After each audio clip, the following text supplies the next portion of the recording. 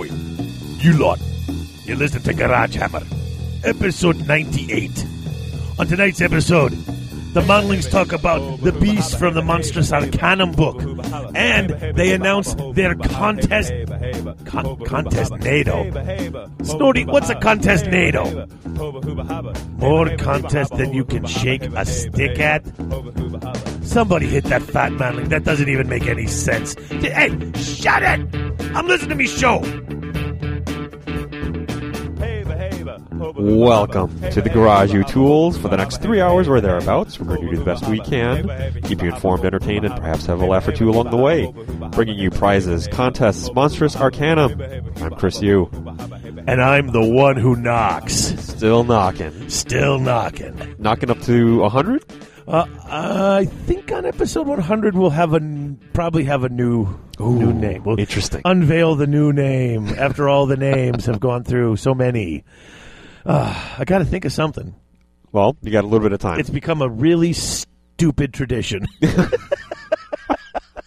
How about maybe we can volunteer something for you? Oh, great. Yeah, why don't I just let the listeners pick a name? Yeah. That'd be great. And I'm Dip Magoo. And hey, cuckoo clock. Well, no kidding. I said it on purpose. So, how you been? Not bad. How about yourself? Well, I'm hanging in there. You're on summer break now? Yes. Congratulations. Out for summer. Yesterday was my first. Well, actually, yesterday was the day I was supposed to go in and put in all my grades and get my stuff signed off on and put away all my stuff. Yeah, I had that done. Oh. Like, I had the finals, and, so many teachers love those Scantrons, but then you got to go get in line and get a Scantron. All that. I have the kids doing short answers and fill in the blanks and multiple choice, and I just have them writing them on a test. Uh-huh. So as soon as they're finished, I'm sitting there grading them, running through. I got my TAs, and we're just assembly line grading them. Sure. So before the kids walked out the door, they actually had their semester grades. Oh, nice. So everybody knew what they got. Everybody went along. Efficient. And I was just like, okay. And as soon as they were done, I threw them in a box. Yep. There's a David-shaped hole in the door. One of my students tweeted, like, damn, White got out of here in like 4 seconds after that. Papers flying in the air and dust. Yeah, I was done, so I didn't even go back the last day. It's so weird. It's like I'm getting up and still getting my kids off to school. Sure, yeah. And then everyone's gone. I'm like looking at them, I'm like, oh, I should probably be doing something. Like, you're on break though. Well, yeah, but I mean, I've got a lot. I've got my summer to-do list. Sure. And it's like I want to kill that as soon as possible. So I've been like, but we're going to Disney in just days. So nice. Yeah, nice. I'm all excited. It's just it's a fun time for me. How about for you, man? I know your wife's going to be on summer break. Yeah, soon. well, yeah, my wife works in the schools also. Now that they're all on summer break, everyone's going to be home with me, which is kind of tough since I work from home. Okay. So it's like so it's not. It's the opposite. Like all of a sudden it's stressful at home when it should be quiet and there's stuff. There's tons of people around. I got you.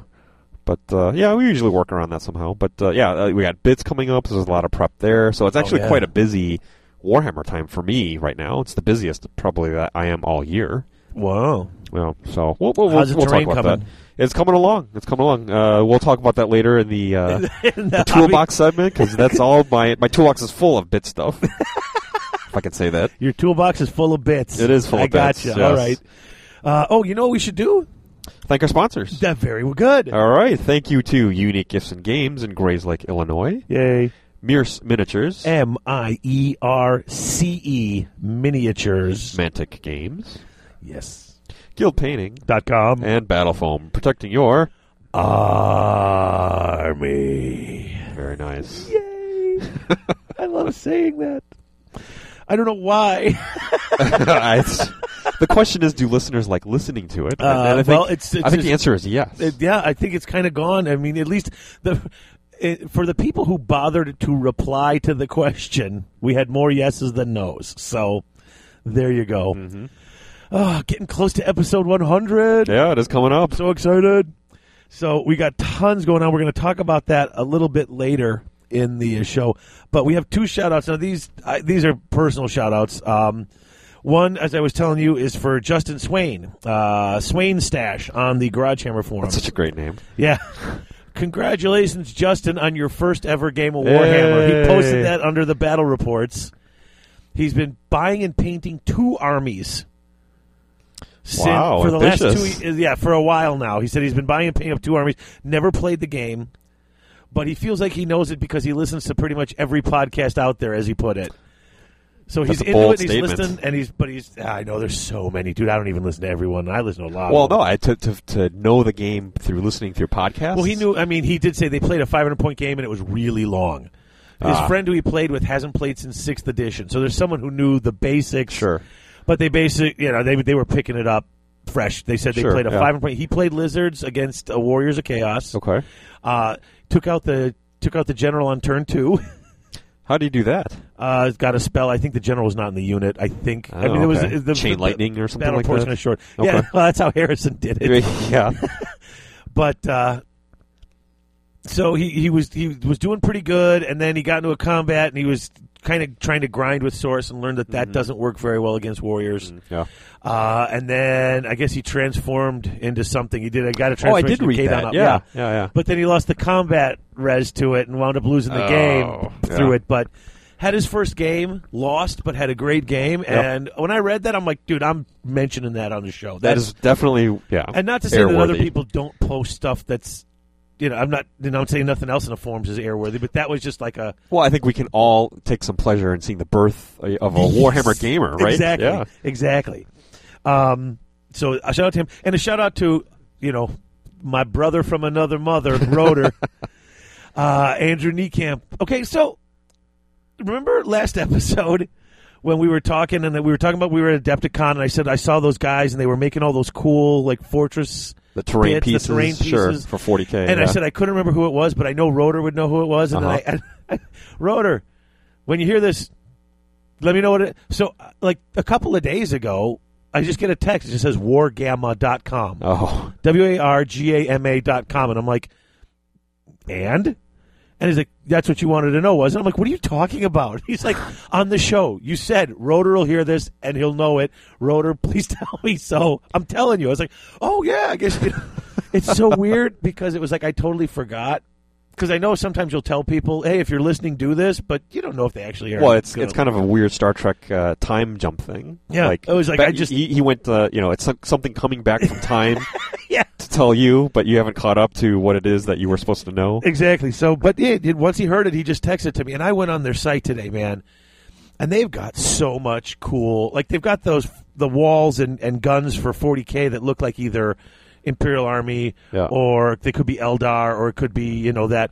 But they've also got some stuff that could be used for fantasy. Like, well, they had the walls that were great. They were all like looked like they were orc walls. They were like all just metal, just slapped together.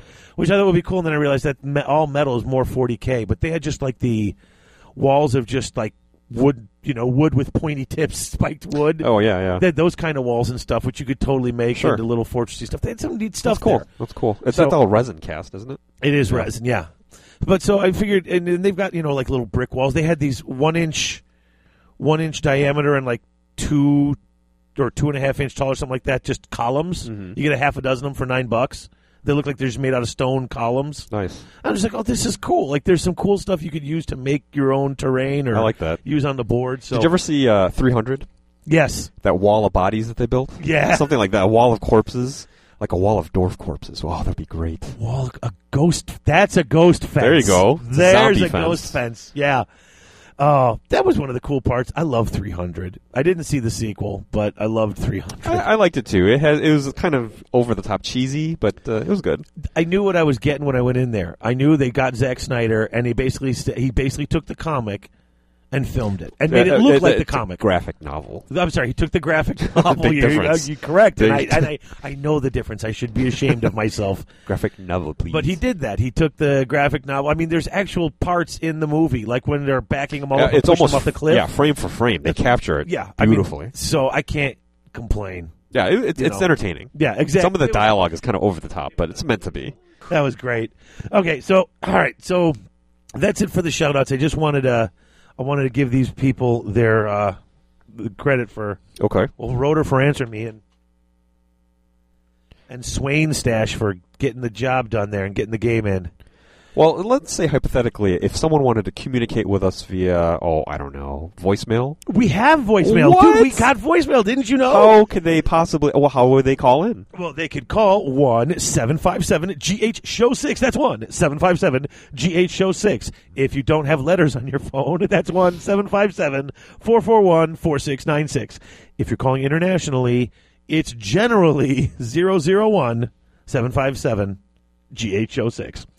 So we did get a voicemail. We have one. I'm bringing it up right now. Hey, this is John Jeter from Prescott, Arizona. I play in the Game On store in Prescott, Arizona. And I was listening to the Dwarf Review, and I just wanted to say some people had bashed on you guys for fluff and stuff like that. And I think the fluff is vitally important and why I listen to your podcast. Because if people don't want fluff and they want to play Warhammer, they should just go play chess, because that's Warhammer with no fluff. So the fluff is important. You guys are doing great. Don't listen to the haters. Bye. Wow. I like that. I like that a lot. Yep. Thank you, Dustin. That's a great message. That was great. Yeah, so we got a little voicemail. You guys can all leave voicemails. We're always happy to get voicemails. We don't play every single voicemail. I try to play them. I think I played the one from Nickel last week. Did I play the one from Nickel? Was that the heavy breathing one? Possibly. We get messages from Nickel, and they're usually kind of long, but they're really in depth and they're worth listening to. But I mean, I love getting voicemails. So send them to us. Send them to us. All right. You know what? Break time, and then when we come back, news and rumors brought to you by the Circle City Circuit.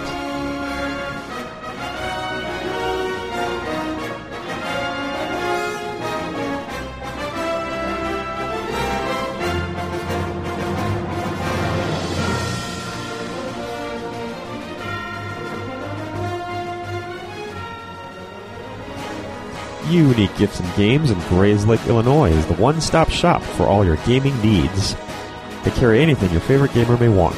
Board games, collectible card games, miniature-based games, and all your hobby gaming supplies are there, as well as books, charms, incense, crystals, and other unique gifts. UGG has it all. Come into the store and ask about their frequent buyers program, or check out their gaming and events calendars in-store or online. From Tuesday night War Machine and Thursday Board Game Night to Friday Night Magic, there's always something going on at Unique Gifts and Games in Grays Lake. Check them out on the web at uniquegg.com.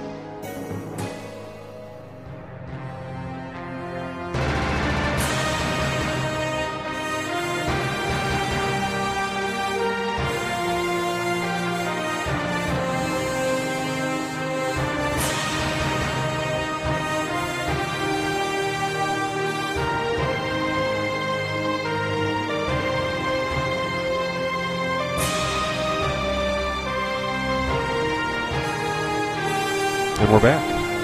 Yes, we are. We are back and ready to go with news and rumors.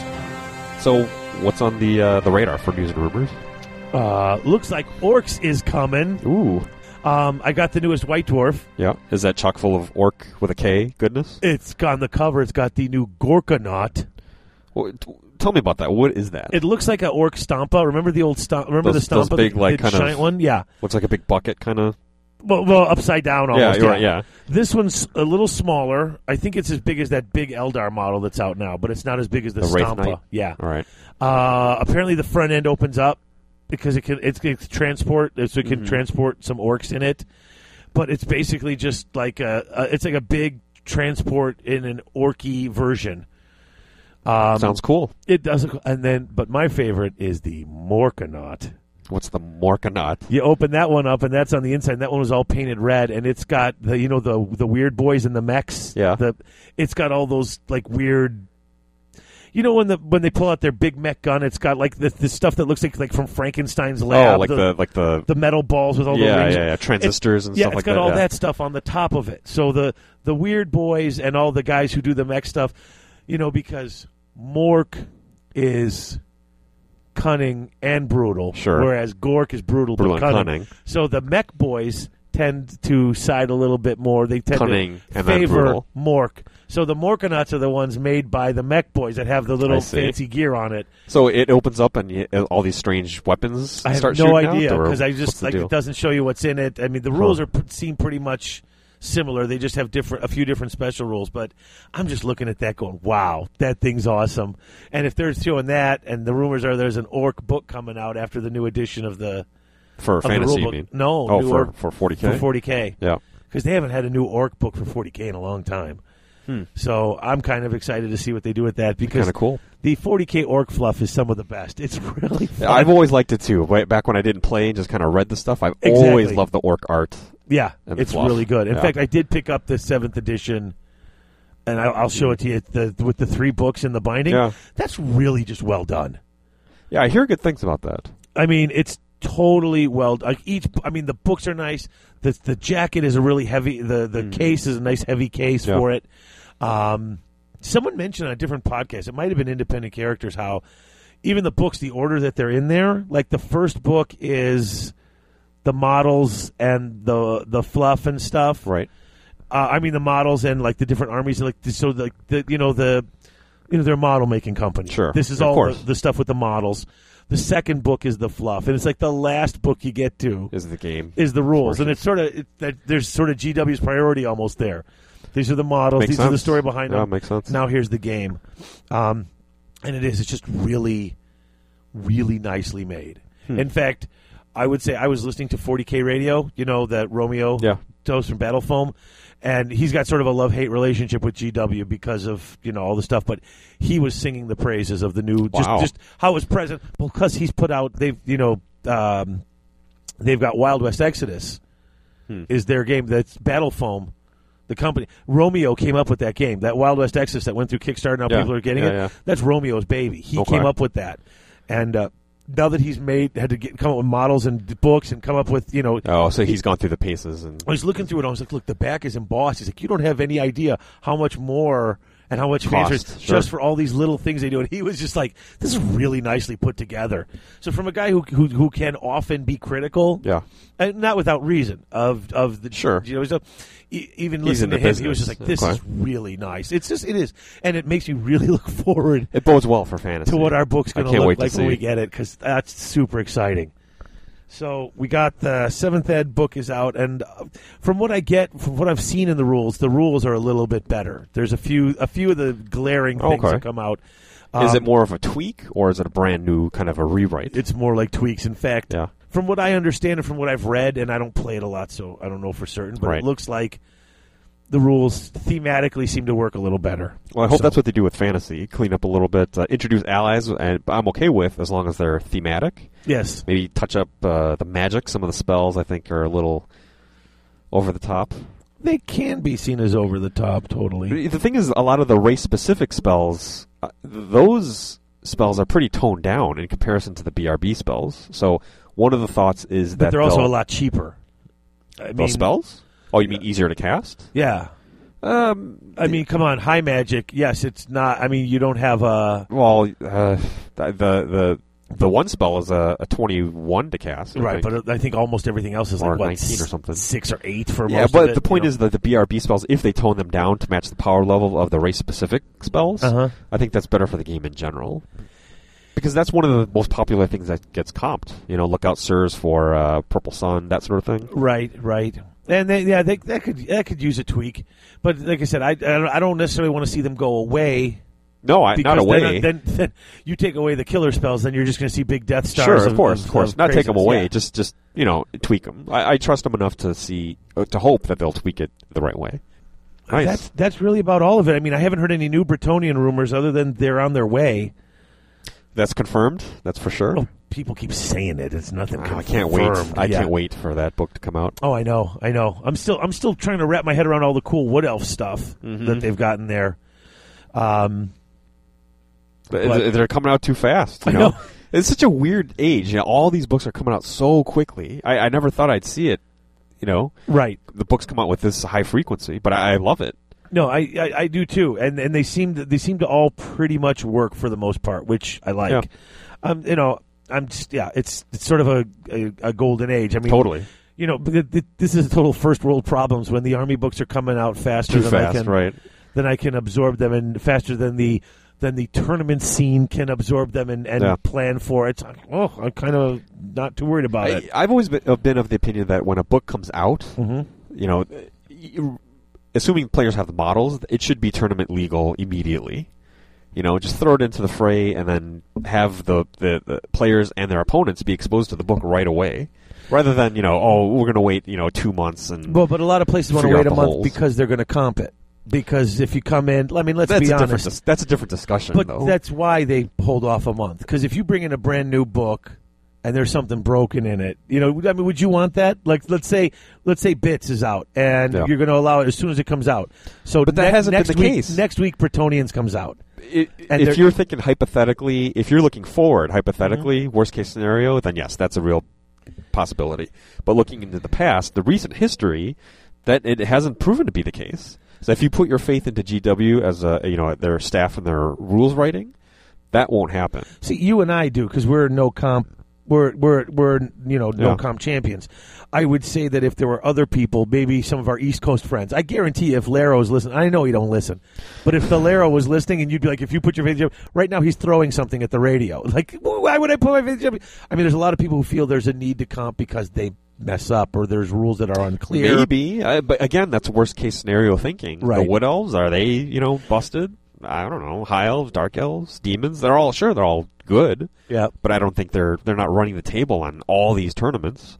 And from a gaming perspective, to me, it's interesting to show up at a tournament with knowing that there's the unknown out there. Yeah, you know what I mean? Yeah. It makes it more exciting. Oh, I don't disagree with you. I'm just saying I get why they wait, because if you're in an environment that does comp, they're not going to throw something out there uncomp that they haven't checked and looked at. Yeah, but you and I don't live in that world, so I can understand that too. I don't agree with it, but yeah, I mean I get it. I get why they're doing it, but So anyway, either way, it's okay. All right, so that's really it for news and rumors, though. Until we get more on what's coming out for the Bretts. And like I said, I heard Orcs is coming, but 7th, we just got the new edition of 40K, so hopefully this will be a fantasy month. Hopefully we'll see some Bretonnians in the next week or two. Although we may just see Orcs right off the bat, because you never know. I mean, they already threw that Gorka Morka, or the Gorkanaut Morkanaut. So, I mean, it might be just Orcs, and then it'll be in another month or so it'll be Bretonnians. But, dude, I'm ready for anything. It's just there's too much coolness. Yeah, agreed. So, okay, so now we're on to the tweet of the week, which is totally not a real segment. I've heard other shows do this. I'm not stealing anybody's ideas. Brought to you by someone eventually. Yeah. We'll sell advertisement on any part of this show. But it's not a segment. I just wanted to talk about this because I saw this tweet.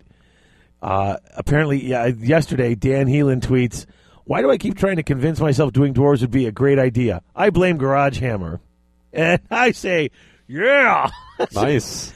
I got someone who's very much a tournament gamer to contemplate because of fluff and just the fun enthusiasm. He was responding to the fluff episode specifically. I don't know if he just said, why do I keep thinking it would be a great idea? I blame Garage Hammer. I know he did mention that he'd listened to the fluff portion. Yeah. I think the enthusiasm with Gary Luther could have also got him going with the other part. A lot of people responding to him saying it's dwarfs, not dwarves, because he said dwarves. Like, dwarfs.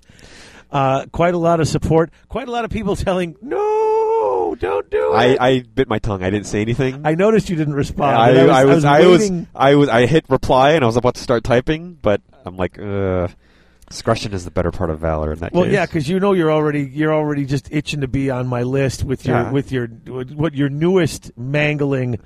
It's not a mangling. It's more efficient. Derfs. It's one letter less. It pronounces faster. F. Less to type. And Derfs cannot have more letters than Orcs. It's not going to happen. So that's why I shortened it as well. And it's quicker to type. With Twitter, with the character limit, this Whatever. is better. Disrespectful. Derfs. Just mean, rotten. You're such a rotten human. Anyway, so is he saying... I don't know. He's doing thinking... dwarves would be a great idea, like as in playing dwarves, or doing dwarves like gun to the head doing dwarves? I'm assuming it's the former. Like You know what I mean? Oh, you mean like no, not kill? What is this? Pulp Fiction? Because of myself doing dwarves, like doing dwarves. You mean take her out? You mean take her? No, not me. Take her out for. If it's the latter, I totally agree. No, he's thinking. He keeps trying to convince himself that it'll be a good idea to buy and paint and play dwarves. Gotcha. Well, to each their own. I'm having fun with them. I know you are. Oh, boy. All right, so I think that's it, really, for news and rumors. There's mostly 40K stuff with... I haven't found any good rumors on Bretonnians. I haven't even... Have you found any good rumors on, like, what's...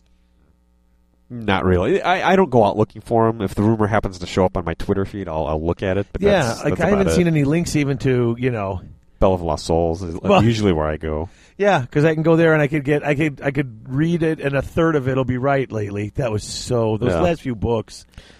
I mean, they were so off on Wood Elves and on Dwarves. Well, I think the GW has really clamped down on controlling that information. So if there are rumors out there, it's going to be, I think, few and far between. Yeah, because I know a lot of people say grain of salt, but these last couple have been, 25% accurate and 75% of it.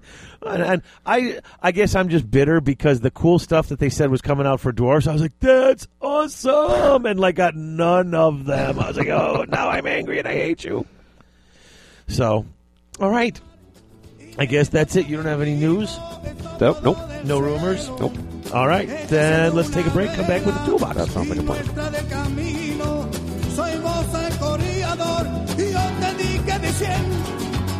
Welcome to the Hotel California. Such a lovely place. Such a lovely place. Welcome to the Hotel California. Such a lovely place. Such a lovely place.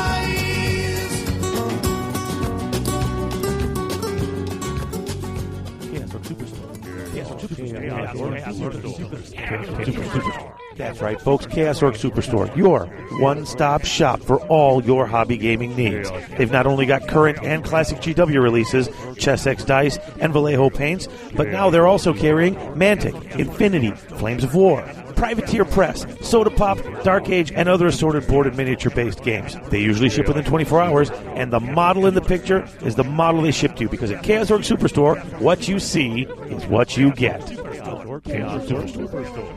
Chaos Orc Superstore.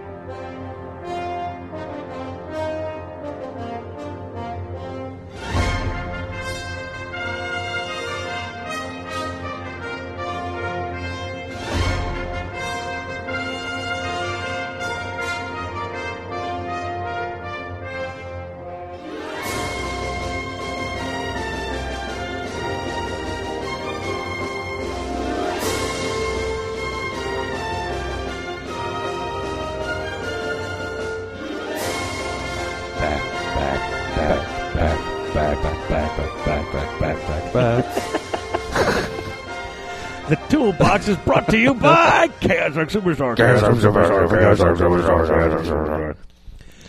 All right. So, how many pages have you gotten through in Shadow King? In Shadow King? Have you got any more pages? There was last week. 0. 2 weeks before that. 0. Oh, really? Yeah. Okay. I'm still mad at it. I'm still mad at the book. I am. Just muscle through. Come on. Can't do it. I will circle back to it, but it's going to be on my terms.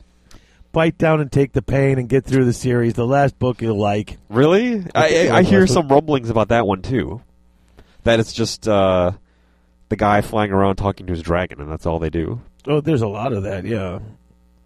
Is that all there is? No, dude, there's a lot of battles. That dude, he fights it. All right. That's what they were saying on Skull Bros. They really bashed that book. Oh, no, I thought I liked it.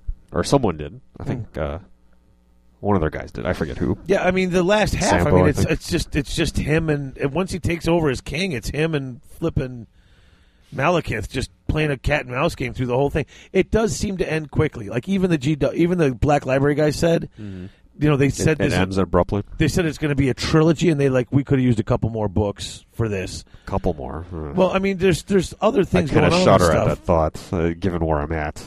So let's revisit that. So for now, let's table my reading because I think until that gets some traction, Okay. there's probably not going to be a lot. So what have you been reading? Well, I'm reading Legion for After Eleanor, which is pretty good. I do like that book a lot. I'm just trying to take the notes. I finished that book. Remember last time I was telling you about the books on from Audible I was listening to? Yeah. That guy, Larry Correia, his Grim Noir Chronicles. I finished book 3. I started another series by him called Monster Hunters International, which I think was, from what I read in a critique online, someone said that was like his first series. Like he had done that. This is one of his earlier books. Yeah. I thought it was actually interesting because people had said how his writing wasn't as refined as it is now. This is like one of his first published books. And do you disagree with that? well, I mean, I've only listened to the first part of it. It doesn't sound quite as polished, but I'm just kind of interested to see if it's an earlier book. Other people are saying they noticed the difference in writing styles, so I'm looking for it. But so far, it's pretty interesting.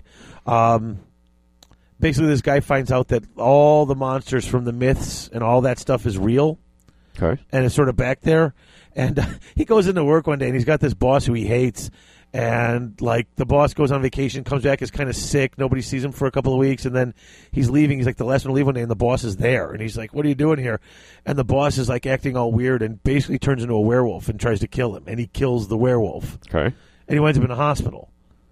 And he wakes up in the hospital, and there's these weird people there. And they're like, yep, you got a job. It's like, and they find out there's this place called Monster Hunters International, which basically keeps this out of the public eye and hunts them down and gets them. And it's kind of cool because it references a lot of the classic myths and like the old Hammer horror movie monsters and the Universal monsters.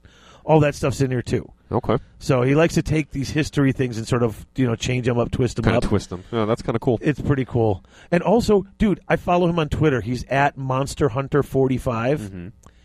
He's a gamer. A Monday, I was looking at, he tweeted this thing, and he's like, oh, just finished this cool thing. And I thought he was talking about his book, and then he puts at Privateer Press. So I click on the link, and there's a picture of, he's got one of the models painted. Oh, cool. And then today he tweeted how he painted 2 models from his Reaper Bones models for doing some color test patterns to show to his friends tonight. And I was just like, all right, now I'm definitely going to keep reading this guy. Not only does he write some cool science fiction, but he games in his spare time too. Exactly, that's kind of cool. awesome. Yeah, it's fun to he lives it and he does it for work as well. And then finally, only because I couldn't resist, and Heather forgot to order me a nice signed copy from Barnes and Noble, I downloaded with my last Audible credit Skin Game from Jim Butcher, which is the new Dresden Files.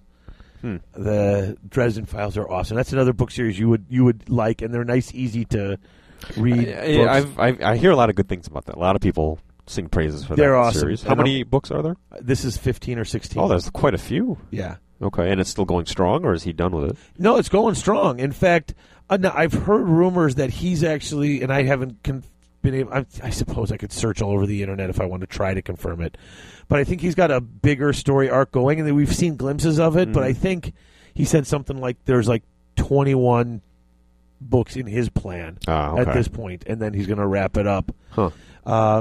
True or not, that's 5 more books for me. I'm happy with that. Okay. I mean, just enjoy the ride, huh? Really good. Yeah, they're really good. So,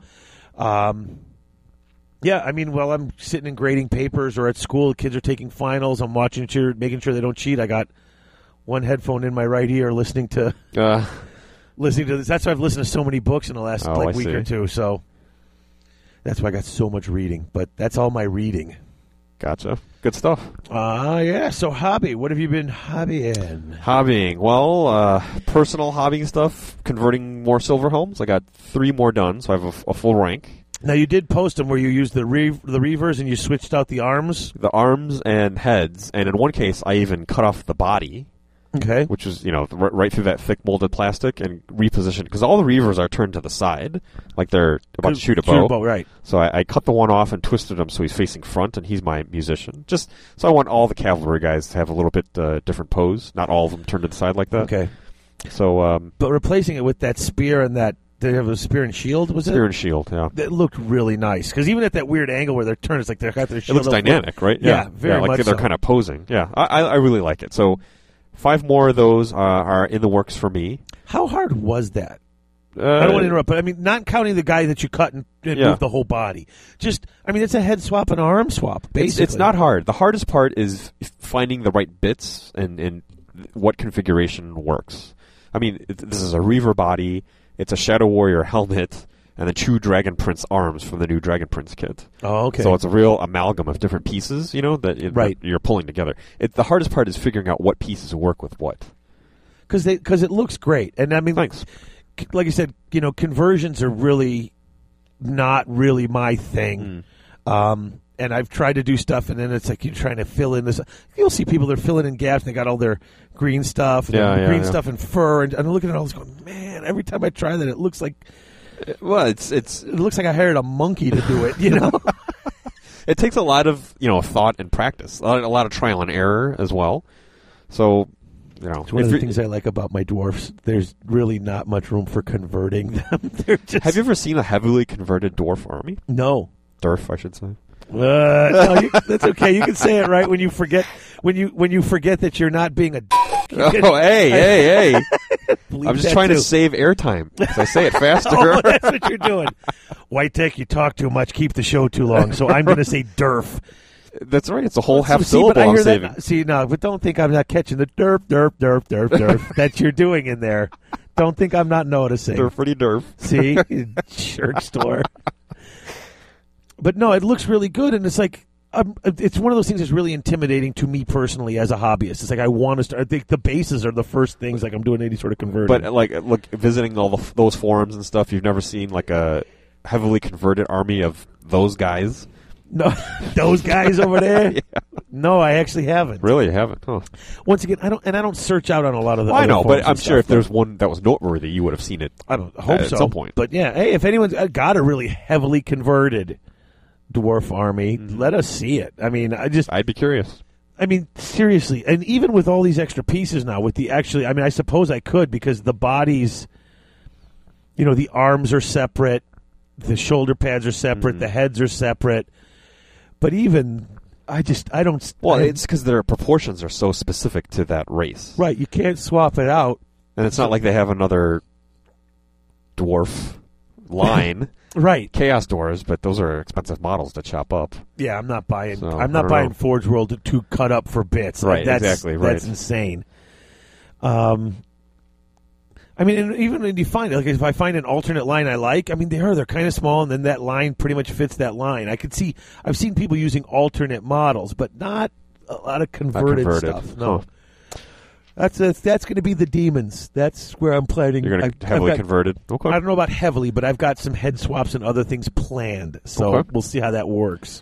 Cool, looking forward to it. Otherwise, so that's been my personal hobby stuff. Okay. What I'll label kind of work hobby stuff has been all bits prep. So, we have every year the winner of the tournament dictates what the 5 new tables will be for the following year. So last year it was Warriors, so we're working on 5 winter-themed Warriors of Chaos tables for this year. Oh, okay. So we just wrapped up the hills, the flats, and the forests that go on those flats. Okay. And I was charged with adding snow effects to those items. And I think it turned out pretty good. Mixing up the Woodland Scenics brand powdered snow with water effects to create like a slush.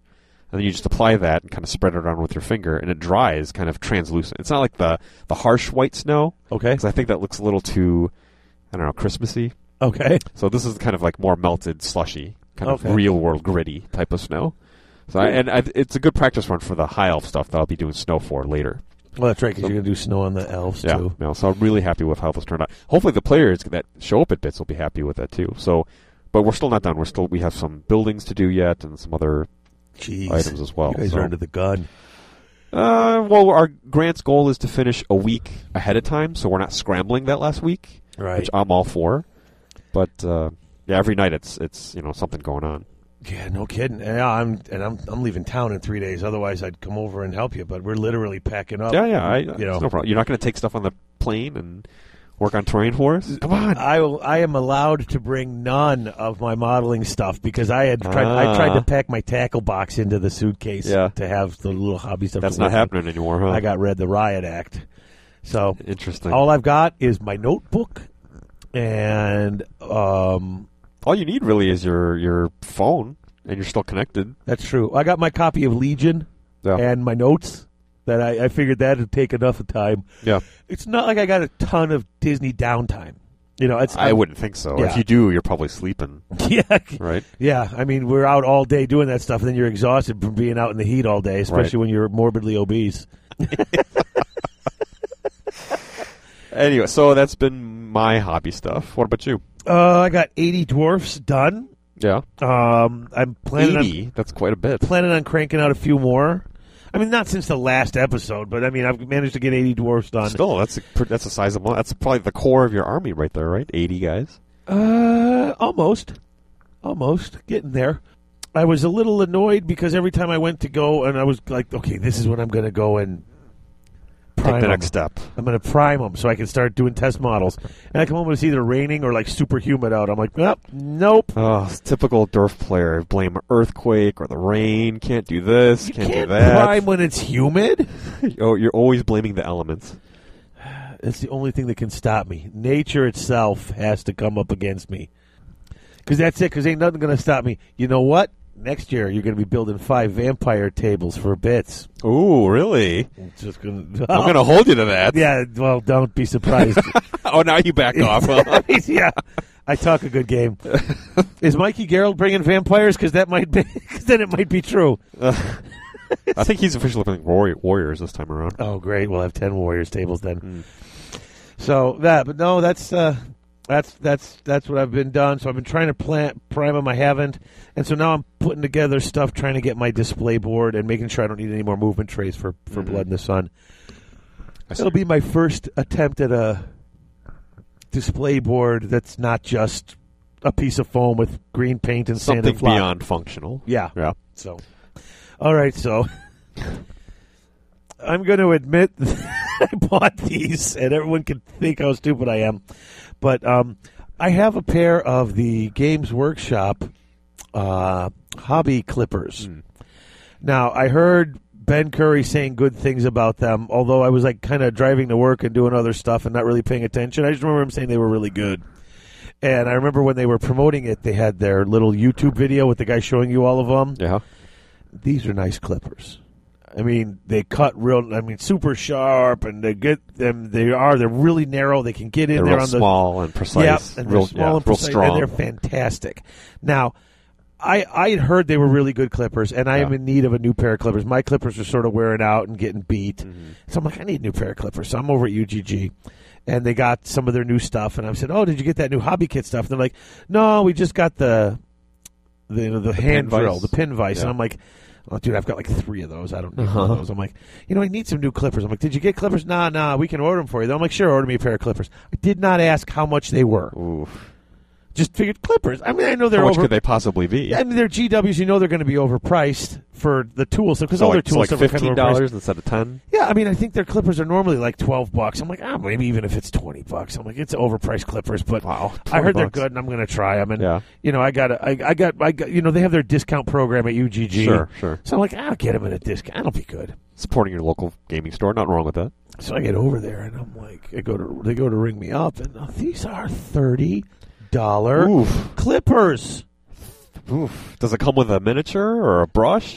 Nothing. It comes in $30. It comes in a fancy box with a nice, perfectly molded plastic thing that they're nestled in this nice, thick, heavy cardboard. It's like a box you get a fancy watch in. Is what it looked like. Oh, who cares about the packaging? Well, that's what I'm thinking. I'm like, oh, look, it looks so fancy and so nice, and it is. It's all steel. It's a nice weight in your hand.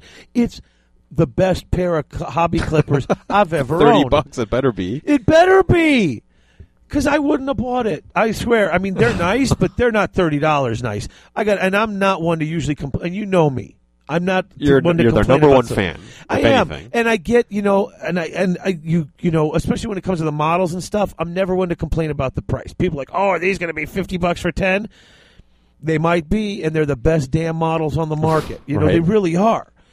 And this is the best pair of clippers I've ever used. But seriously, when they rang me up and I looked at them and they special ordered me this pair, You couldn't say no at that point. because I was like, how much? And then I was like, dude, I don't want them. And they're like, really? And I was like, well, no, I'll take them.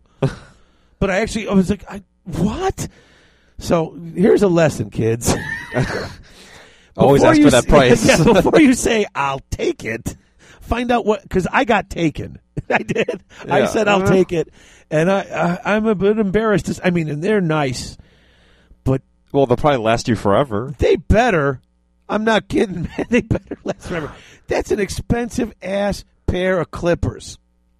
I mean, I couldn't. I'm shocked. Is it? I think they had a kit that they sold a bunch of the tools in together. Yeah, with the was that paintbrushes. more? That thing was like $80. Well, if the kit is $80, that's There was no deal.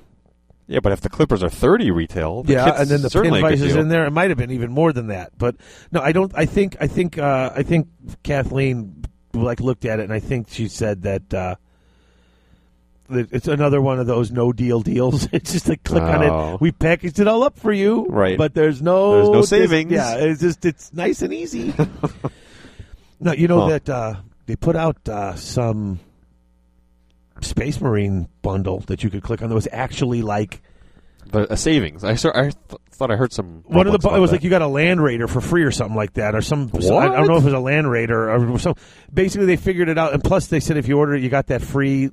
Like only in that kit, they had this free guy or something. this character. Yeah. So you got the character and one of the vehicles like for free when you bought the pack. That's how it worked out to. Basically, getting one of the vehicles for free, and I was That like, must be Games with a Z workshop. That's one of the. What is it? That's like the forgery world. One of Right, the, yeah, make the yeah. fake ones. No, hey, good for them. Hey, maybe. Maybe it's a trend. I'd Hopefully, like we'll to see more it. of that. Well, I mean, look at the stuff with the Wood Elves. I mean, the cost of the individual boxes were not where people were expecting them to be. I mean, Yeah, they were a little bit down. low. Hey, and maybe I'm not. Thank you, GW. You put out some models that were Quality product at a product at a good price. at a better price than when the Dark Elf stuff all came out. And so, hey, Yeah. good for Wood Elf players. Absolutely. They need all the help they can get. So. Oh, ouch! Zing. Oh, zing! What am I saying? I'm going to face Wood Elves at bits, and I'm going to be like, oh, I faced 3 Wood Elf players. I you lost all may or 3. may not. That's what I think Doma's- there are only a handful. No, they will Maybe shoot. only one. Yeah, that's an army that I'm not looking forward to facing. I got to be honest with you. Harrison is going to be playing them, and my army does not move around enough. I mean, I noticed that you don't like those very mobile type matchups. Well, if I'm going to spend the whole game chasing you and you're just going to avoid me getting to you and just shooting at me, then Well, if that's if that's what you need to do to win the game, I don't have a problem. It's a valid tactic. Yeah, But it's frustrating on my end of the table to never be able to get into a combat. sure, You know? of course. That's why I got all them gyros. They work. No, they do. Especially then it's that toughness 3. Get that flame Yeah. toughness 3. That's a gold. Yeah, it's a golden addition to that book. Those God. copters. Oh, yes. I got to get those built. That's what I'm excited for. Oh, yeah. So, and that's what I'm going to try. The copters, where I'm going to try. The Jim Wapple. Oh, we didn't talk about the Jim Wapple videos really quick because that's part of the hobby. Got my 11 Jim Wapple videos, and I've been watching some of them. The non-minimum texture. His first one, just the way he shows you how he does his... I mean, he works at it like an artist, like a painter. So he's just sort of he mixes up a bunch of. He's got a big palette with a lot of colors on it, all mixed together. He's got the palette, Yeah. he's got the colors, and he just starts mixing. I almost wish there was a little bit more in that first video of an introduction because, like, he actually lists all the colors he uses, just like just like Bob Ross, just like Oh, yeah? these are the colors I'm using today. And Right. it's listed on the bottom, and he points them all out. Oh, cool. And then he puts the colors on, but then he's like, I'm just going to mix some of this and this, and he starts mixing it. Yeah. There's nothing about paint consistency or thickness, and he's like, oh, I've got this medium that helps keep them moist longer, but I don't actually see him adding that to it. So it's like there's a little bit confusing in the beginning video, Okay. like the actual Application. like. I mean, I guess when you're doing it that long, talking about all the different colors and how I make. He just got them all there, brushing here, brushing there, Right. just kind of puts the colors, the basic colors where they go, and there you go, shaded base coat. Got that base. I mean, like 90 minutes, and he almost painted a full model, like from start to finish. This 40 millimeter orc model in the first video, which when he was done with that in 90 minutes, looked way better than the stuff that I've been putting out when I spent a lot of time. But That's really, why he's a pro. He's a true pro painter. there's some really cool stuff on there. But so I am going to be taking some of those things and using them with the dwarfs. I'm going to use some of that nice blendy stuff on the gyrocopter. This is the beginning of the Golden Demon Odyssey, right? That's the beginning of something here. I'm trying all sorts of techniques with this army that I've never tried. So Nice. I'm hoping it turns out, but I'm looking forward to it. And I will be posting up pictures once I get everything primed, and then I can start getting these test models and seeing how it's going to look. You're going to tweet pictures, and you're going to post it in your personal Army blog, right, on the site, on the forum? It's been sitting there empty for like a year. I might as well start posting into it. So that's the plan. But that's everything. Hopefully I'll have a decent display board done for bits, too. That's the other thing. Do or do not. There is no try. Well, I'm going to put together what I have from all this extra stuff I made with the dental stone, all the blocks and the buildings, and was kind of just, I don't know. I mean, it's VC. I'm not taking my dwarf, so I'm kind of just seeing if I can make this look sort of, I don't know, mausoleum-esque. I've got some pieces of the Garden of War I'm going to stick in there, see how it turns out. Should do it. Okay. Just experiment for hobby's sake. Exactly. That's what I'm hoping for, hobby for hobby's sake. So that's it. You got any other? Just finished my list for Screw City GT. That's all done. I don't really have to do much painting or anything for that, thankfully. Nice. What are you taking? Orcs and Goblins. Okay. I have not gotten it's still at a weird time. I have not gotten the okay. So if there's places left, I'm going to try to get in, but I'm one of the late registrars. There are spots available still, I believe. Yeah. He has up to 60. I think last time I saw, maybe last week, there were maybe 30 spots. Okay, taken. so there's still spots. I'm just going to have to find someone also who's staying there who wouldn't mind letting me sleep in their chair in their hotel room. So I got to find a chair. But so we'll find some place, I'm certain. But like I said, that's, once again, that's school year, right. So October-ish. Yeah, last year was right by our anniversary, so that's always I got to kind of watch out for that. Sure, so, but I'm hoping.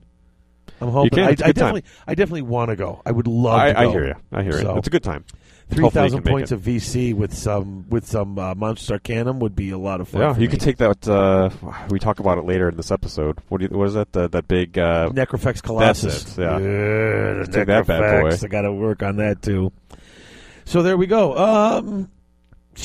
I don't have much in the other. I saw A Million Ways to Die in the West, and I saw the new X-Men. New X-Men's amazing. I hear it's awesome. It's not an action picture at all. It's much like the X-Men First Class, where it's really more story. about the characters. Yeah, I like that. It's really good. There's not enough of that nowadays, in my opinion. No, it's I all agree. like glossy action. Yeah, I think I've had enough of that. I like eye candy, and I mean, there's certain things I know I'm going to for eye candy. Like Pacific Rim was eye candy. Yeah, totally. I went to go see giant monsters get beat up by giant robots. Mm-hmm. That they could have had no plot. They could have just been like, "Welcome to the theater. Watch this." That could have been the beginning of the movie, and then it would have just been robot 2 hours fights. chock And full I'd have been like, right. rock and roll music and explosions. Exactly. Yeah. I would have just picked one that I liked the looks of it and been rooting for him the whole time. Yeah, sprinkle in a couple of good-looking women, then you're all set. There you go. Yeah, we could be working in Hollywood, my friend. You totally could. But Million Ways to Die in the West. How was that? Seth MacFarlane. About a C. Really? I'd say. Here's the thing. It seems like it has so much potential for hilarity. First of all, I thought it was really funny. I was laughing the whole time. There was a lot of gross jokes, a lot of bad language. Here's the thing. It was a shorter movie. It was only a little over 90 minutes, if I remember correctly. A lot of the better jokes were already into the previews. Sure, that's how they get you. And I hate when they spoil it. So those lost a little impact.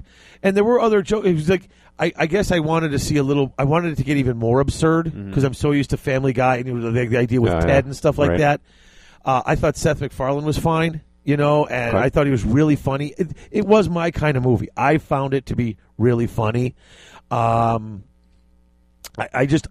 found at the end of the movie I wanted a little more. And I guess that's why I went with like a C+. Because it was funny and I was laughing, and there was some really great parts. It's just I kind of wanted more. I mean, it got really absurd. I mean, there's some really gross, dirty, nasty humor in here. A guy gets this really bad case of diarrhea and is just like grabbing people's hats and, right. and pooping in them, and it's just so gross. You said it was your kind of movie. Oh, it was so funny. I mean, we were in the theater, could not stop laughing at this stuff. And I know a lot of people have seen it and said, it wasn't all that funny. Uh-huh. It was just gross and stupid and bizarre. And like I said, the only thing is I wanted more. Like they could have added. I wanted a few more jokes and a more Could have absurdity. had a full 2 hours. Yeah, I wanted Okay. more absurdity. That's where I almost felt like it just kind of, here it is, and here's what's happening at attending. Right. And it was just, I don't know. Not enough, huh? Yeah. Interesting. So those are my others. I think that was everything. Did I? Well, speaking of TV show series, my wife and I, for the summer, we always binge watch a show. Mm-hmm. So we're looking for suggestions on what to watch. I'm telling you, this Eureka's year. fun. You know, I tried Eureka some years ago. It was okay. It gets but it just keeps getting better. It really does. The show, as the show progresses, and the more the characters That's develop and bring stuff in. a Sci-Fi Channel show, Yeah, right? it was. Lately, the Sci-Fi Channel show, the programming and sci-fi in general has been, I found, to be pretty lacking. Oh, it's become a joke. Yeah. I'm sorry, they're like the trauma of with all Totally. with all of these just these ridiculous Pseudo. It's like movies. pseudo sci-fi. Yeah. You know? But no, Eureka was really. I mean, that whole premise I really liked, and it's like, I know I watched the pilot and I watched 1 or 2 episodes. I'm like, it's okay, it's not great, and then you get by the end of the first season, I was really into it because it was just one of those things where you started to get to know the characters more. I think I watched the first, a few episodes in the first season. It just didn't grip me. Harrison and I really enjoyed it. It's funny. It's a clever show. It's like everybody in there's the super genius, but they start making these things that go Haywire, wonky. yeah. And then you get the average Joe sheriff gotta fix it who's all. got to fix it. And Right. they're all looking to him, and he's like, "Really? Yeah. Yeah, it is. That's a show that I really enjoyed. I enjoyed it quite a bit. Harrison and I watched it. I think we're going to try Sherlock. Oh, there's only 9 of those too, dude. Yeah. You could watch those. That Those might are. not I didn't be know you enough. haven't watched it. Those are amazing. Yeah. Those are fantastic. Yeah, you could binge watch those easily. What else is on this? Harrison and I are watching Battlestar Galactica because he hasn't seen it and I never finished it. You know, I heard that this is the recent show. Yeah. That the writers of that show had admitted that the whole like Cylons and what they were trying to do, they didn't know what their motivations were. They just made it up as they went along. That's why the end of the show just kind of fizzled. Well, I haven't seen the end, so. Oh, you haven't? No, I just Wait. said I never finished it. What season did you go up to? I remember Gaius Baltar was made the president, Yeah. and I think right before you find out who the last Cylon was, I think I kind of stopped Okay, watching. so that's where you probably have one season. You were one season short. I think there's 2. I think I was 2 seasons short of the end. Could have been. Yeah. Could have been. Okay, then I won't say too much then beyond that. I heard that it kind of just was like not the best ending, but It was okay. It's if you were looking to have a big fulfilling meal, it certainly wasn't it. It's like a salad. yeah, that's kind of why that's why that happened with what do you call it with Lost. I never finished watching that. I kind of started. I liked it, Yeah. and everyone is like, the ending was the worst. I'm like, okay, well, I did. Yeah, that was okay. The problem with that show was the show itself, I found, was so good and so compelling. I'm talking about Lost. right. That no ending, I think, could have wrapped it up to anyone's satisfaction. Yeah. Like I said, I wouldn't know. But so So- we've been watching that, and then I actually just started watching True Detective. Oh, how do you like that? Oh, I love it. Yeah, I love that show. I've only watched the first episode, and I'm like, this is fantastic. Yeah, If the characters are so well written. Oh, I know, and I'm fascinated. I'm within the first 15. I mean, Matthew McConaughey and Woody Harrelson are great. Woody Harrelson doesn't get enough credit. He's like a weirdo. Him and McConaughey are both weirdos, but he actually is a pretty good actor. But he's got such like the real Woody Harrelson's such a bit of an oddball that I think Right. he gets. Disregarded. Yeah, Yeah. but Yeah, but those two, I think they have good on-screen chemistry with each other. Yeah. And since Matthew McConaughey won the Oscar, I think the big buzz is that he's not coming back for next season. I heard that. Yeah, I heard they're getting new detectives, new story, new detectives. Yeah. Did you hear who they might cast? No, Jessica Chastain. who's she? She was in what's that movie where they track down Osama bin Laden? Oh, Zero Dark 30. Yeah, oh, that her. girl. Oh, Yeah. okay, yeah. That could be cool. See, I'm interested in seeing this because I love H.P. Lovecraft, and I already heard a reference to The King in Yellow. Yeah. I asked you about that. And that's from a story, not an H.P. Lovecraft story, but one of the stories he referenced in his... He wrote an essay about weird fiction and fantasy, Right. and he named a lot of writers and a lot of books, and that's one of them. And the King in Yellow is a theme that comes up a lot in these... It doesn't come up so much in H.P. Lovecraft stuff, but it's one of those things that sort of fall into that sort of Lovecraftian world, Right. idea. So when you're done with this season, let me come back to me because I want to talk to you about that. Yeah, I'm kind of excited. That might be the thing if we're late at Disney since we get the Wi-Fi. Yeah. And that's on the Netflix. Or I mean, the Oh, HBO you're watching Go. it with I've got Heather? HBO Go. No, I'm not watching. Oh, okay. She's not into that stuff? I don't know. She might be. She's got enough of her own programming that she watches where it's like if hey, we should watch this. Like, I'm already watching something else. So. Okay. Yeah, like she's never watched an episode of Breaking Bad. Like I couldn't even talk her into trying it. Really? Yeah. She's not even interested? Nah, she didn't want to see it. Wow. Nah, One of the best TV shows ever. I know. Defining Bryan Cranston's career. But anyway, I digress. So, there you go. So I think that's it. We've had a rather lengthy toolbox. Other stuff. But let's finish up, come back, and then I want to talk a little bit about what's going to be going on. We got some stuff to get prepared for episode 100 coming up next before we get into the meat and talk about our picks from the Monstrous Arcanum. Sounds good. All right.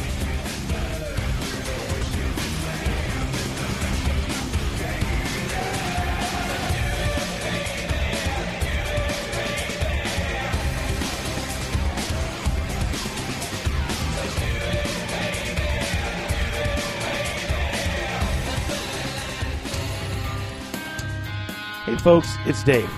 Are you looking for that special model to add to your army? A monstrous creature or maybe a character model? Something unusual that not everybody else is fielding on their table?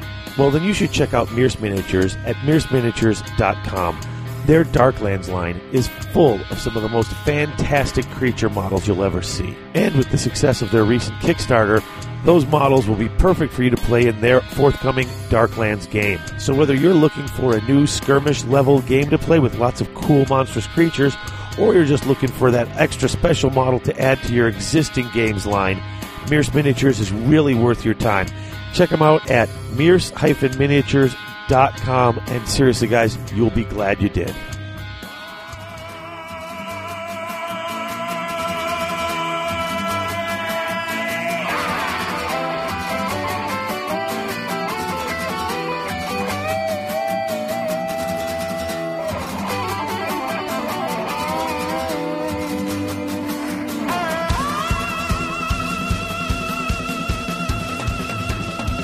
What's that on the horizon?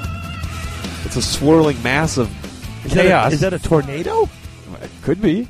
There's like prizes and it's oh my god! It's podcast a microphones. contest-nado. That was the lamest. I know. That was I know. so bad. That was totally impromptu, though. I know. We just winging it, but that was just that was terrible. Like So, contest NATO. What's it about? All right. So for episode 100. We gotten together some prizes here from the prize closet, and several of our sponsors have come to our aid as well. And so we have a bunch of contests coming up. We're going to announce them all now, and what you need to do, and we'll also have the information in the show notes. But we are going to be announcing winners for contests basically all throughout episode 100. So and we've done contests before. We announce a winner, but this is going to be throughout the episode. So I think right now at the moment we've got 5 contests, and I'm hoping to get a 6th that will be announced in episode 99. That one's kind of in the works. Yeah, that one's in the works. So, but we've got 5 contests as of right now. You can enter any or all of them if you're interested, and they all have different prizes, so you can kind of enter for the one you want. Some are bigger than others. I mean, sure. Some of the stuff's coming out of our own prize coffers, and those aren't as meaty as some of these. But all of our sponsors, we reached out and we got some very generous responses. So we basically had to come up with contests for all these. Yeah, so let's do it. How can people participate, and what can they win? All right. Well, our first contest is sponsored by Guild Painting Services at guildpainting.com. Very nice. And it's actually the same contest we ran last time. With the you can send in your centerpiece model, and they will paint it and send it back to you. That was a popular contest. Yes, and the last one was a slaughter brood, if I recall. Yes. Which turned out amazing. yeah, the pictures are on our forums, and they turned out great. So basically, I talked to Donovan, and he said, come up with your biggest hobby screw-up. So something you tried to do in the hobby that totally didn't work, whether it's green stuffing or you tried to make bases or, you were trying to fix a bent piece of resin and melted your whole model, whatever it was. Right. Give him your biggest hobby screw-up, a tale of what you run, an example of why you are, as I like to put it, centerpiece deficient, and you need Donovan Nice. to get your centerpiece done for you. So it's not why should you or why do you deserve it. It's more of a, listen, this is a story of how badly I've screwed up Your most hobbying. tragic Yes. experience. I like that. It's good. So it's good your concept. sob story. Your sob story can earn you a free paint job from Guild Painting. Do you have any hobby horror stories? Yeah, pretty much every army I've ever painted. Have you Really? seen them? Oh, I mean, jeez. You're too hard on yourself. yeah, jeez. Here's a hobby horror story. I'll give you. Here's the one. Was when I pulled these dwarfs out after not looking at them for 2 years Yeah. and thinking these are the dwarfs I took to tournaments. Ah. And I took a look at them and said, "Holy crap!" I showed these models to people. Well, at the time, At the time, you know, I that thought was they your were best. pretty That good. just shows how far you've come. Yeah, wow, though. Wow. So, second contest is sponsored by So this one, they are generously supplying a $50 store credit to the Chaos Arc Superstore. Yep. So, So you can get anything you want. And this contest is, we'll call this the educational contest. okay. Through the first 99 episodes of Garage Hammer, what have you, the listeners, learned in terms of what product to use, what hobby technique have we talked about here on the show that you've applied, or what sort of gaming strategy have you learned by listening to Garage Hammer? We would like to know. So basically, if there's anything that you heard here that you started to use, whether it be hobbying or gaming or campaign stuff, whatever, anything you've heard on the show that you've incorporated in your own hobby time, we like to know. We want to about know it. about it. Yeah. How are we having an effect on your gaming, universe? Yeah. Are we? Yeah. And we thought this would be a cool thing because we get some cool responses. See what's happening. And we're just curious if we've actually had any effect, or if we're just out here flapping our gums. Or maybe we're having a negative effect on people. You idiots! I tried that technique. I'm not playing those dwarves. That's going to be Dan Heelan's entry. You got me to try dwarves. Oh, there you go. You got to Yeah. actually try them, though. You Yeah, can't just say you got me to. So what did you? Something that you learned or gained from the show? Yes. Excellent. I'm looking forward to hearing those responses too. All right. Now this is one of the the show ones here that we came up with. This one is just from us, and you will get a shiny new Garage Hammer Dice Out of the Garage T-shirt, along with 12 Garage Hammer dice. That roll insanely hot. Oh yes, they roll. Unless, of course, you don't want them to. Then they roll insanely low. Cause The studies have shown, and people have given testimonials that they roll a lot of sixes. oh sure, yeah, they're totally I'm bent serious. dice. They should be I'm banned from serious. tournament play. Dan Heelan has called them bent. Whatever. He was drunk when he was rolling those dice on the show. I'm telling you, mine. Anyway, Okay, you know what though? I've rolled plenty of sixes and I've rolled plenty of ones. So you don't dimensionally cascade by rolling 12s, buddy. There you I'm go. telling you right now. so how could the listeners win a T-shirt and these hot dice? Okay, this one is a little more, I guess, for the people who are a little more tech savvy. It doesn't necessarily have to be. Well, I mean, you want to do. I suppose you could leave it on the voicemail too. Yeah. Or if they just want to write one. If you want to do a bumper for the show, like you're listening to Garage Hammer type thing, in whatever creative way you want to, using whatever characters or stuff like that. Make a bumper for the show. The bumpers are usually between 10 and 20 seconds, and they're usually closer to 10. So a quick bumper, or if you have a better idea for one of our commercials are getting a little long in the tooth. We try to rotate them. We got to be writing some new ones soon. Yep.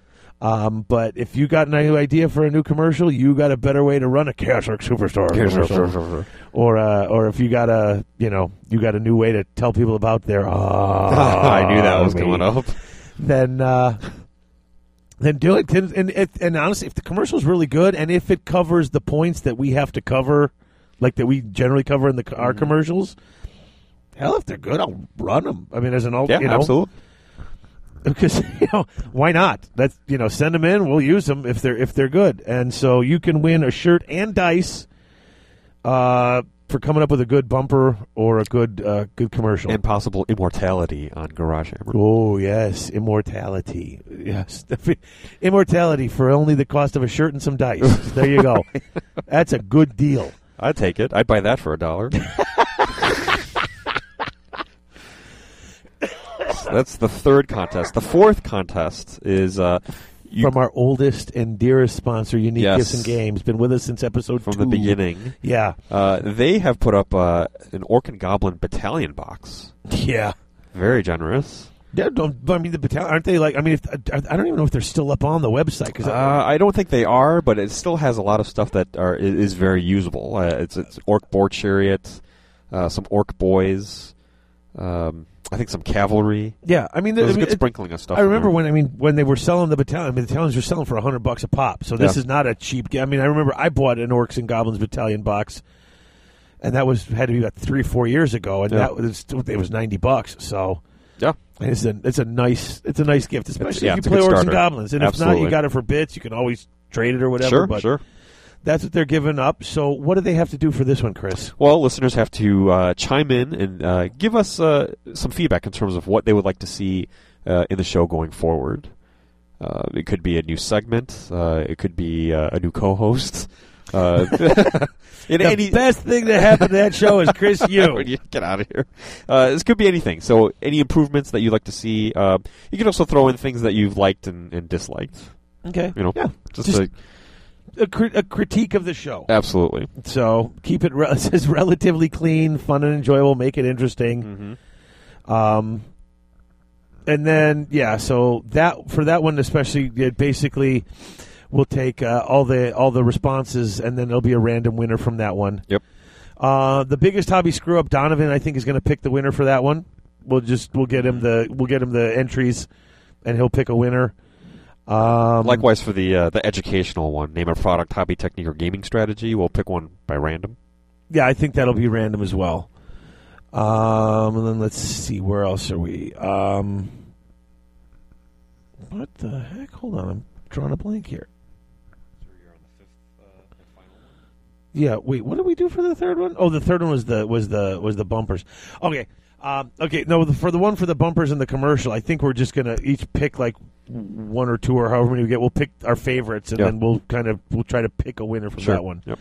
So our fifth and final contest are for 20 Garage Hammer dice, and if the listener wants it, one of my zombies painted. Yeah, the finished ones.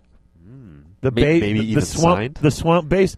Sure, I'll try to sign the base in one of those Micron pens. Yeah, but I've got so many, and if I'm going to have to paint another 790, what's 791? Hey, that could be the one that maintains your. That's only keeps you from popping. And for this one, it's only if they want it. Sure. I mean, if you want it because it's cool and you want to keep it and put it on a shelf with your other models, something cool. If you're going to throw it away, just tell me. I'd rather not waste the damn thing. But right. I thought that might be fun. I mean, we've talked about them so many times on the show. So a listener out there can own a piece of the David Witek Zombie Horde. There you go. Exactly. And for this one is the simplest. What's your favorite thing from the first 99 episodes? Tell us what episode it was, and hopefully if you can give us some sort of a time frame, like it happened at this time in the show, because what we'll do is we'll take the list, and Chris and I will listen to them, and probably we're going to play bits We'll from play them them on during the show. I think those would be funny. Yeah, A little bit of history, right? and that'll for episode 100 when we're doing sort of a look back at a best of clips. I think the listeners picking the best of clips is better than us picking them. I think so. Yeah, because quite frankly, plus that's 300 hours of gamer nonsense to listen to. I'm not going through that again. 300 hours? Wow. Well, if you figure roughly 3 hours a show. Yeah, we've had some longer and a few shorter, but mostly longer. So yeah. So that's contest 5. It's just what's your favorite part, and like I said, we'll play some of those in a listener generated best of. So those are the 5 contests. Now, send your entries to garagehammer@live.com. We're not going to do a contest thread on the forums because we want everybody's entry to be secret. Keep it secret. Keep it safe. Well, because if we're going to talk about them, especially if we're doing clips and best of things or favorite parts, if they're up on the forums where everyone can read them, then when we talk about them in the episode, it's not as fresh. Exactly. Yeah. And we'll have all this in the show notes. In fact, there might be a contest thread for this, just telling you where to send in your entries. But they'll basically be to garagehammer@live.com and send them there, and we'll compile them and collect them. In the show notes, we'll have the contest listed and numbered, just like we did now. So when you send it in, we'll just say in the subject, just put what contest that it is so that we know, or it's a contest. Put something in the subject so we know it's a contest, so I know where to enter it. And you can enter as many of these as you want. You don't have to enter all of them, but you can enter all 5 if you want. But only one entry per. One entry per, with person. the exception of the bumpers and the commercials. Oh, okay. I mean, if you've got an idea for a bumper and a commercial, you want to send them both in.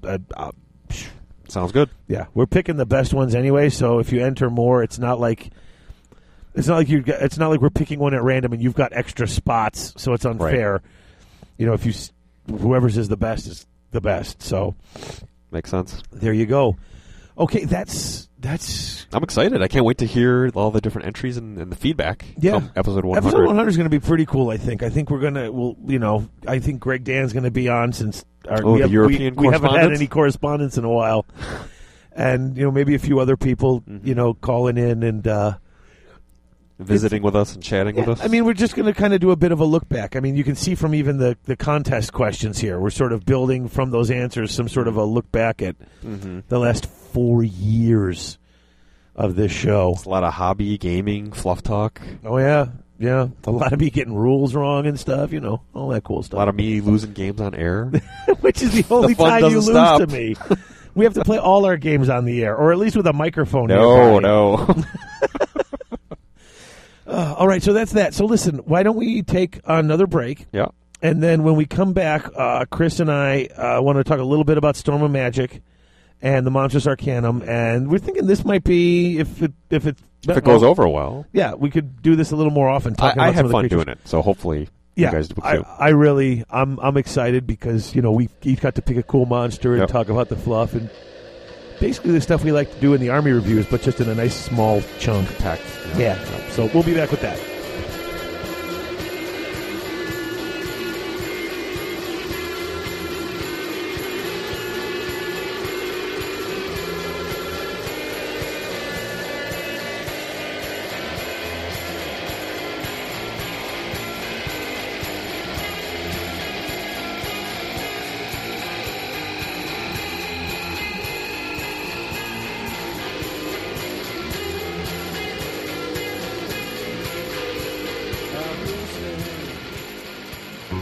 Hey folks, it's Dave, and I wanted to talk to you for a minute about Battle Foam. You've all heard me talk about it before. The foam is firm, it doesn't separate from the base. They custom cut, design, make any piece of foam you want to fit any model you want. Anytime a new Army comes out, within days, you've got Battle Foam cut and designed to fit those models. This isn't a game company making cases on the side.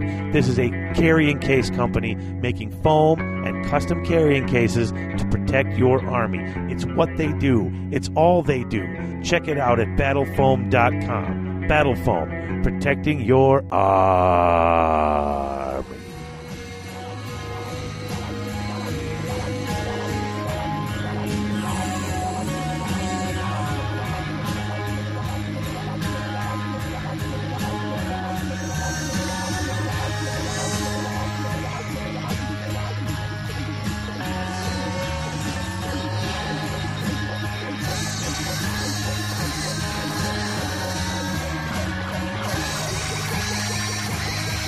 And we are back. Talking some Monstrous Arcanum. Yeah. So I've had this Monstrous Arcanum book for a while, Yep. and we're going to get a Storm of Magic game in at some point. We agreed that we're going to do that, and part of Storm of Magic is you take your points limit, and then you get an additional 25 points worth of special Storm of Magic stuff. Now, some of that's actually like magic items that you can take and give to your characters, but some of it is in the forms of these scrolls of binding, so you could bring all sorts of creatures and stuff to your game. Now, Storm of Magic is pretty cool, though, because it's different in that it doesn't play like... It's almost as different from normal Warhammer as Triumph and Treachery is, even though Triumph and Treachery is a lot more fun and a lot more crazy. You have those arcane fulcrums. Yep. And so you have those on the table, and the whoever has the control of the most of those at the end of the game, that's how you win. So it's almost like Watchtower, but the only people who can hold it is wizards. The only way to claim it is a wizard. Yeah, so you have to have a number of wizards then? Yeah. Interesting. And you have to, or Rune Lords, and the way to get them, to get them off, outside of using magic, you want to smash into it with big stuff. So take all these big monsters, you could go try to knock them off the thing, and they're just it's kind of fun to play. Basically, the concept is your wizards have these binding scrolls. It reminds you of Naruto. They have those scrolls they can summon up the little. Oh, that's right. You don't watch Naruto. Lost on me.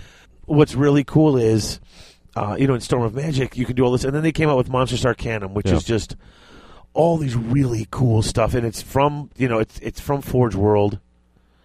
I gotta say, just reading that book, it's a great read because it really fills in the world of Warhammer and how bleak and chaotic and out of control things really are. Yeah, how dangerous a world it is. You know, we always joke around about how 5/6 of the forests of the Warhammer world are some sort of weird magical monstrosity. In the rivers too, but it looks like, well, this stuff's walking around in places. It's like, oh, that's not as weird as you think. Right. Weird is normal. Yeah. So what we did was people were asking us about it, and like I said, I love the book. I wish this is one of the things with everyone going over to the Horus Heresy from the Warhammer Forge, is that you don't even see these, because for a while these models in here were coming out. The Brood Horrors, a lot of the Basilisk, all these things were coming out, and then suddenly they stopped.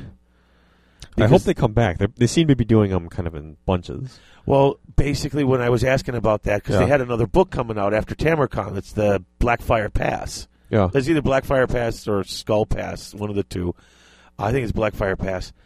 But all that's been put on hold indefinitely until they go through the Horus Heresy stuff. Because that could take for. It's that popular, though. That could take 40,000 years. Let's hope not. But so one of the things that we decided to do is pick one that that our army could take.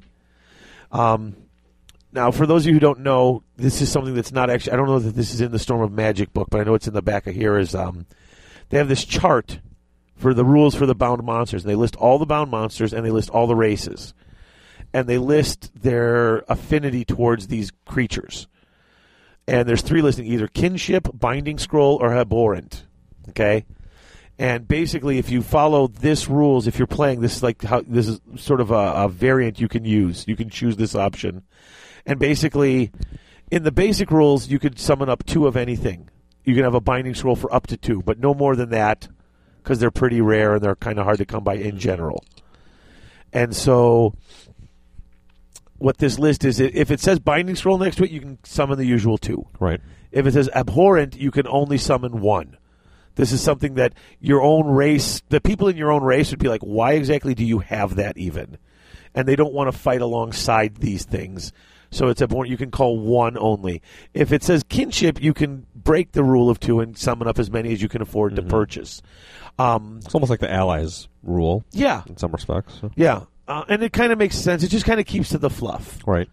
If it's something that you would never like, the 4 greater demons are in here. The great unclean one, that they're abhorrent to just about every race except for demons and like beastmen. Because and even beastmen have it as binding scroll. Demons have them as kinship. Every other race finds them abhorrent. I mean, Warriors of Chaos have it listed as binding scroll, and Chaos Dwarfs as well. Makes sense. So they're not abhorrent to the demon race. Obviously, kinship to demons. Sure. But for everybody else, if you had your way, do you think abhorrence should be something that could not be taken at all? Personally, yes. I understand why they're doing it. They open up, you can take anything, because that way anyone can buy any model. My high elves could summon a bloodthirster. And here's the thing. If you really like the model and you want to buy one and you want to paint one, more power to you. Now you can use it. That's the whole thing. Is this opens it up to anyone can use anything. The funny thing is, you go to a GW tournament and they don't follow. This chart is out the window. Right. They're basically whatever you want to take, and it's as long as it fits either your rare or special slot. I don't remember which. As long as you have the points. But what we did was we decided to pick our own armies and pick something that we had kinship with. And our own armies at the time, you were playing a lot of VC, so right. And so I chose the Necrofex Colossus. And this thing is a brute. I love this. The entire concept. The picture's great. The artwork in this book is fantastic. Basically, if you are one of the more powerful and more insane of the necromancers, you get together wood or steel or something, and you basically build a wooden giant without a head. Okay? And then you start taking all these zombies. You basically start stitching corpses to it. You start sticking them where you need them, sticking and growing the flesh and stretching it and stitching it and putting it over this frame in different parts in order to use that necromantic power to animate this thing. And what you do is once you get it all going, then it really gets sick. Okay, not only do you have this 50-foot tall frame being stretched all with, it says, let's see, a humanoid shape akin to a giant, fashioned upon a frame of timbers, iron, or bone, onto which the flesh and musculature of the dead have been bound and shaped, with scores or sometimes hundreds of corpses used in their creation. Their horrific bodies, cadaver-stitched and sealed with human fat, are left headless during the long hours of dark and terrible rites needed to prepare them. And then, onto the wound-like neck of the headless monsters, living humans are lashed and sewn with profane surgery. And they get the souls through there, and basically the necromancer sacrifices them, their souls, to the dark gods, into the necrofex, but it's their living brains that he's able to connect to and control this thing like a puppet. There was one story in the fluff, I don't remember that, but there was one wizard who was eyeing this prison galley that sank in a storm that I think he created. Right. And it was hundreds and hundreds of prisoners, and he used the galley, the wood, as the framework, and all the bodies of the dead prisoners. And that's the picture in here, and it's really cool. That's actually right here. Let's see, it's the Deathwalker Sorn Ghoulskin, who fashioned the largest Necrofex Colossus from the wreckage of the Iron Fetter. No relation to Grant Fetter. Right. A great galleous hulk used as a floating prison. He summoned the storm and sank it and articulated it with the bodies of the drowned. Oh, perhaps the widest known example in recent times belonged to a vengeful Infanta Leonora Navarra, now known to fable as the Darkness Daughter, who, after being outcast and hunted by the nobles of Estelia for her terrible crimes, dared to bind herself within a Necrofex Colossus and ravage her erstwhile domains for more than a century like a demon from the night. It's a crazy woman right there. Oh, dude, I want to make one of these so bad. This is the thing that I'm building. This is my scratch build. You're actually going to make this from scratch? I have the dowels and the wooden rods that I want to make to build one of these really bad. I'm actually thinking of going to the hobby shop and buying one of those boat models. Yeah. So it's like in the picture here, getting the prow and using all the rigging to make it look more like it's hooked up. But I want to make one of these so bad. This is the coolest thing in this book. It really, with the exception of the one for the Tomb Kings. This would be just massive. It's got a cathedral for a foot. No. It's standing in front of a cathedral, or it's standing in a church. It's got that. Are you sure? Yeah. It looks to me like it's actually part of the foot. No, I think that's going over next to it. But it's the front end of a boat. I mean, those are masts. Those legs are boat masts. It's got that boat with all the dead bodies in it that they've stitched to it. Now, you could take two versions of it. One's a giant size, and that's the corpse giant. It's got a movement of 6. It's got a weapon skill of 3, strength 7. toughness 6, 6 wounds, initiative 2, 8 leadership. It's a monster for 275 points. If you take the full-on Nightmare Colossus, he's movement 8 with a weapon skill of 4, strength 8, toughness 7, 1 initiative, 10 wounds, and 10 leadership for 500 points. And these things come with a ton of rules. I'm going to flip over because there's one thing I wanted to check before you start to get to all the rules. There are a couple of rules that they actually put into here. Well, he's got some rules that are familiar to Warhammer players that don't have the book. He's Right. Terror, Unbreakable, Unstable. He's got special attacks, which we'll go over in a second. Vortex of Death, which we'll go over. Enchanted attacks, which means his close combat attacks are magical. Then he gets now these two rules are only for the Nightmare Colossus. The oversized one gets largest of monsters and colossal beast, and that's here in the rulebook. Largest of monsters. This creature is so enormous it can thunder stomp everything but other monsters with largest of models with largest of monsters. So you could thunderstomp a giant. Yes. That's awesome. He's also got Colossal Beast. These things are as large as a hill and just as difficult to slay. It may only be wounded by attacks of strength 4 or higher, regardless of an attack strength. The creature can never be wounded on better than a 3+. If the Colossal Beast is subject to a spell or special attack that would cause it to be slain outright, it suffers D6 wounds instead. Colossal Beast is so massive it can crush entire regiments beneath its bulk. Its Thunderstomp is 2d6. Nice, and I like it it. can Thunderstomp anything. That is just epic. It's 500 points, but yeah, it's brutal. Anything but other colossal beasts. Yes, anything but other largest of monsters means you get 2d6, other colossal beasts. So you could thunderstomp a dragon or I'm sorry. Colossal beast is what gives it all the specials. Largest of monsters gives it the thunderstomp over everything. Yeah, so you could thunderstomp a phoenix. Mm-hmm. But I mean, it's bigger. Okay, the small version of this is the giant sized. So right. The big one is crazy. Now, this Vortex of Death gives it 4 powers, which is pretty cool. It's got regen 4+, except for flaming and magical attacks. So right there, the regens kind of suck. Because it doesn't seem to have an armor save. So it's just got the regen, but it's still toughness stupid, and it can't be wounded on anything. It's got to be, stronger than 4. It works also like the Mortis engine, the tome you can take. Anyone casting spells from death or vampires within 12 inches, it gets to a +1. So to its casting. So that's kind of nice. It used to be just and the Mortis engine is just lore of vampires. So Right. lore of death or vampires +1. If you're casting from lore of life or lore of light within 12 inches of it, you take a -1 to your casting. I like it. It's fluffy. And the final one, it suffers extra damage from any specific spell or attack. So basically, it's not listed as undead because it's a puppet basically. Right. But if anything that does extra wounds to undead or anything that specifies it does X to undead, does it to this guy too. So Lore of Light would really do a number on this thing. Lore of Light would, except for the fact that you're also it's at the -1 to cast as well. Within 12 inches. Within so if you're 12 shooting inches, magic yeah. missiles at it, True. You're going to be further than 12 inches. It also has special attacks. You get to pick one. So unlike the giant, you get to pick. You can either just pick a unit in base contact and get D6 +1 attacks, which is at that, what is it? The biggest one. It's only weapon skill 4, but you're talking strength 7 or strength 8. Right. So smash. Impale. It's got a misshapen claw, tries to rip the soul from their body. Pick a single model in base contact. They suffer a single attack with heroic killing blow. So you can do D6 +1 against the unit, or you can try for heroic killing blow.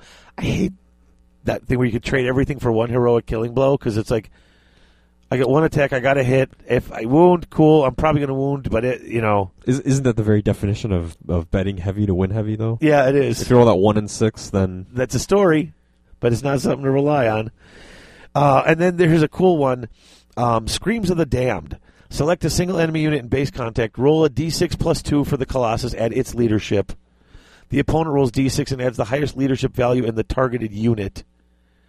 If the Necrofest scores higher, the number by which the score has been beaten is the number of wounds inflicted on the enemy. No armor saves. If you're unbreakable or immune to psychology, you can't use this attack against them. So it's good against low leadership, other low leadership monsters, and yeah, low leadership. Basically, it's you hear all the bodies and the screaming and all that. It's like a banshee scream almost. Right. So it basically works similarly to it. But that's how this thing works. This is a pretty... I mean, once again, you're spending a lot of points for a monster that has a 4-up regen that's no good against magic as well as flaming. I mean, seriously, toughness 7 with 10 wounds is still pretty good for 500 points. I mean, you're going to have to hit I think that's really good. And hit this and hit this. You can't wound it with your low... Your strength 3 stuff doesn't even have a chance to wound strength it. Strength 4 at the very minimum. Yeah. So that's really good. And the 2d6 Thunderstomp, that's just brutal. At strength 8? Yikes. Yeah. I mean, it's smashing. Now, here's the cool thing. You get to do add-ons. No two are quite alike. So you could, for 10 points, you can basically... This has got... They built this with lots of broken sword blades, spear points, meat hooks, and scythes just added to the Colossus, so that when it attacks, it'll hook and snag people. And if it hooks and snags you, it'll keep you on there. It could use your infernal energies or your soul energy and stuff like this. So the dice rolled for the Thunderstomp and the Batter and Slash, which is the D6 plus 1 attacks, may be re-rolled.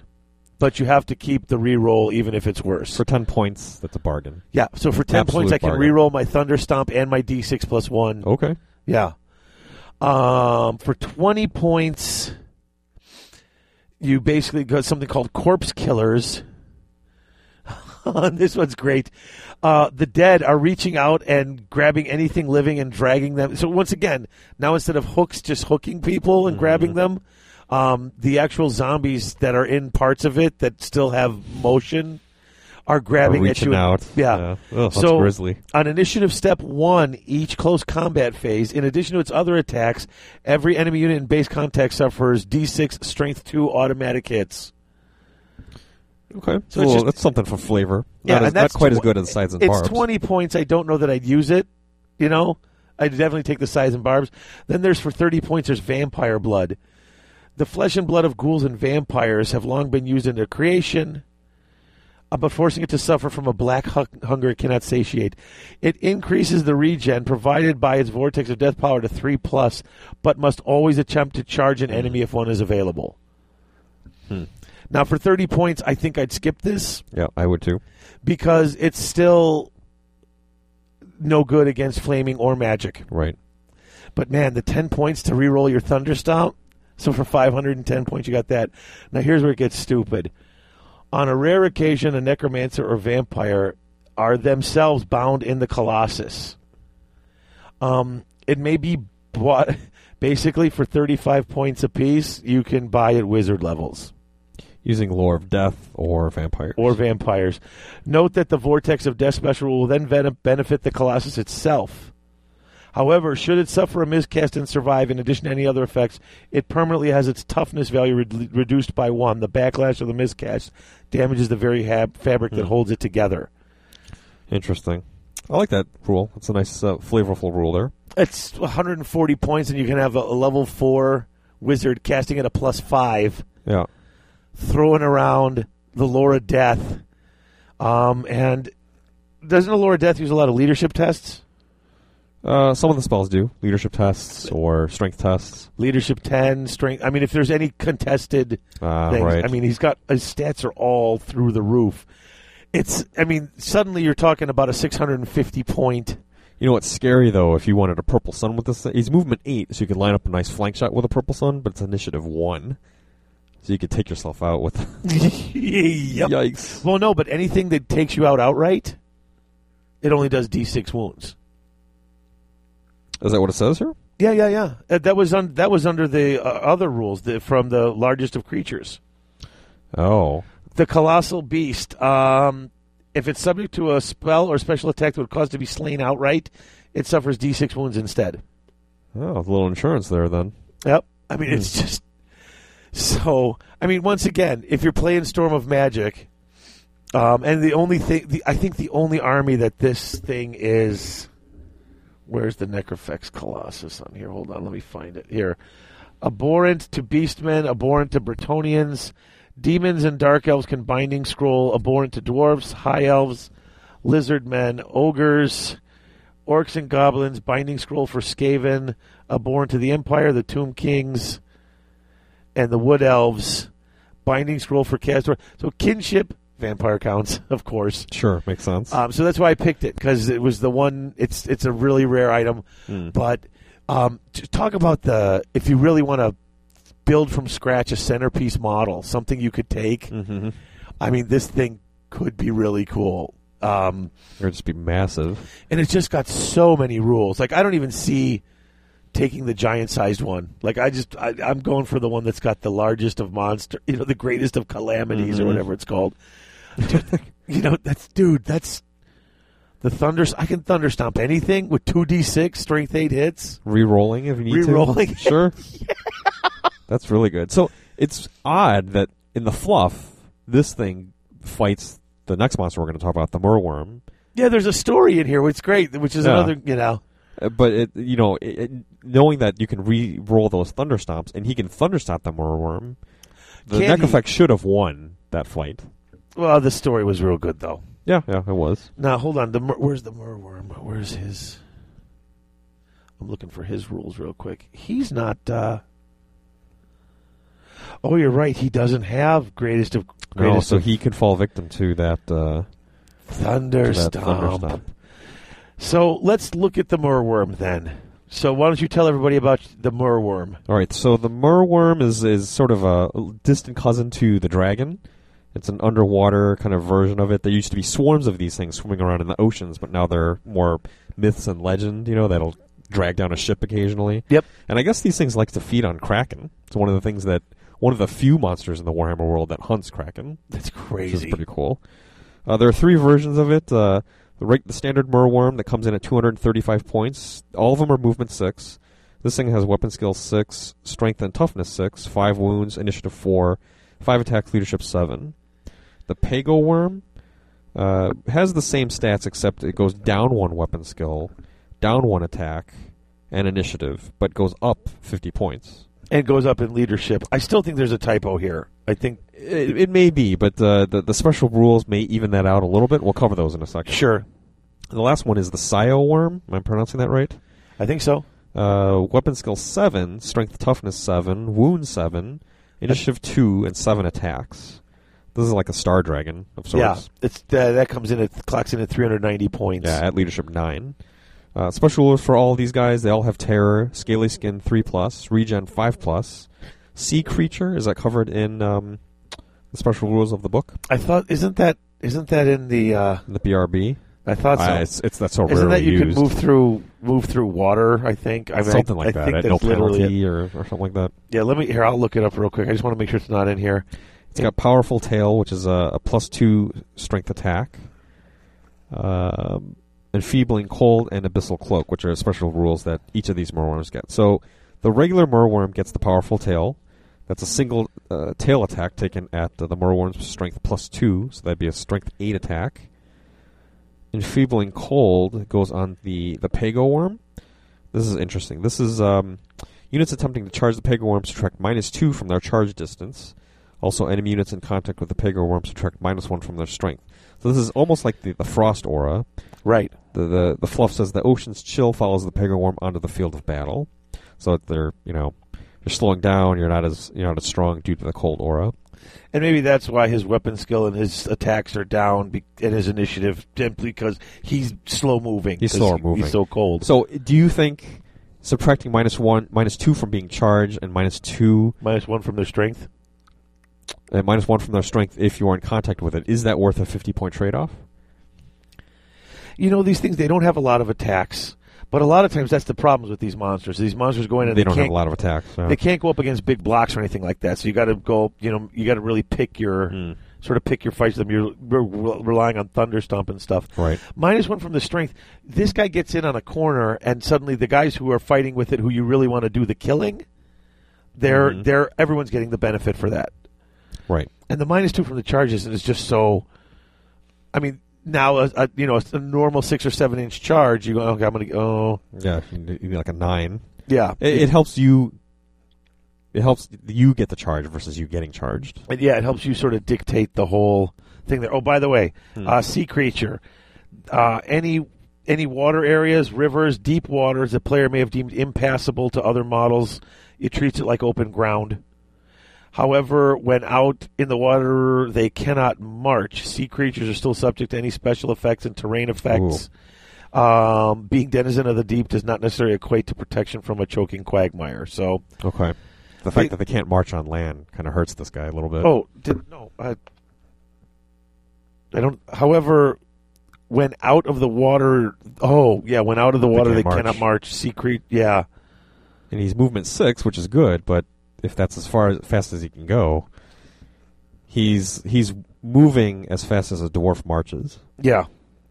Which ain't that great. Because they're sea creatures, though, so when they get on land, they're not that fast. Right.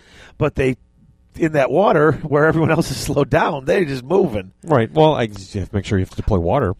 You know what? I got an idea. Seriously, just go get like some blue cloth and throw it over your table instead of the green cloth and be like, "We're playing in the ocean. This is all water. Right.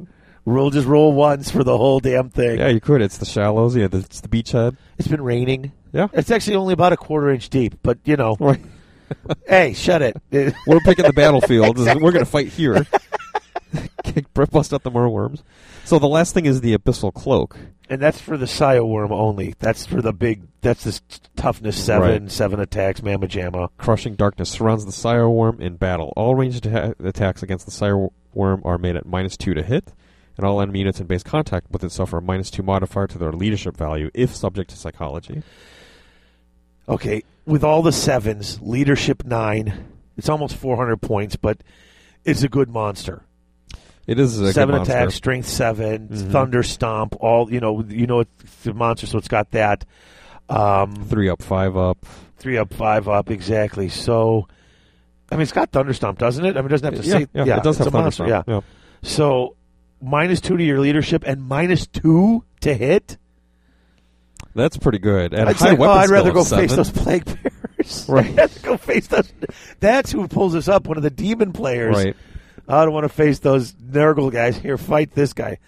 Seriously, -2 to hit. So at equal to, well, I mean, their weapon skill is, well, hell, the Scio Worm's weapon skill is 7.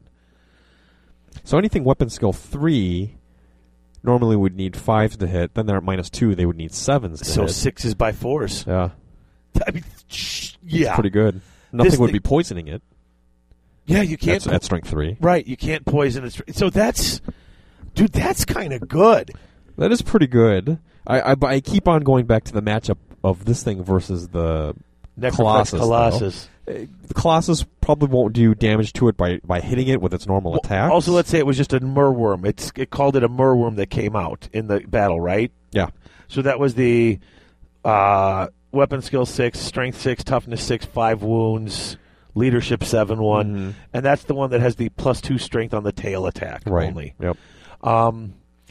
Yeah, in the battle, I think it would have to be the Corpse Giant, not necessarily the Nightmare Colossus. It almost sounds like it doesn't. Well, it says a Necrofex Colossus stood up. So it could have been a Corpse Giant. Either. Okay. Because both of them, I mean, the Necrofex Colossus, it's either the Corpse Giant or the, what does it call it? The Nightmare Colossus. So but both of those guys have the colossal beast rule, right? No. Oh, they don't? No. It says, when you read the rules, Nightmare Colossus. Colossal Correct. beast Okay. and great largest of monsters, so he wouldn't be thunder stomping this thing. You know what's really cool about the merworm is it says here in the fluff how people run from it and they think they're safe because it's coming after their boat, and so the boat pulls up on shore and the other guy jumps out of the boat and everyone's running for shore like, phew, we made it, and the thing comes walking out of the water. Right, barreling out of the water onto the shore. There's no, you're not safe off water. Yeah. It's really. It's interesting because this thing loves to feast on flesh. And yes. It's drawn to, and that's why it ends up going to the town where this Colossus is, because there's all the dead bodies. Yeah. It's drawn to that and starts feasting on that. It's pretty grisly. So it's interesting to me that this monster has a kinship with high elves. Well, but it's based off of a dragon. And everybody Right. has a kinship with dragons, but especially the high elves. Sure. So even though it's separated, it's in a weird place.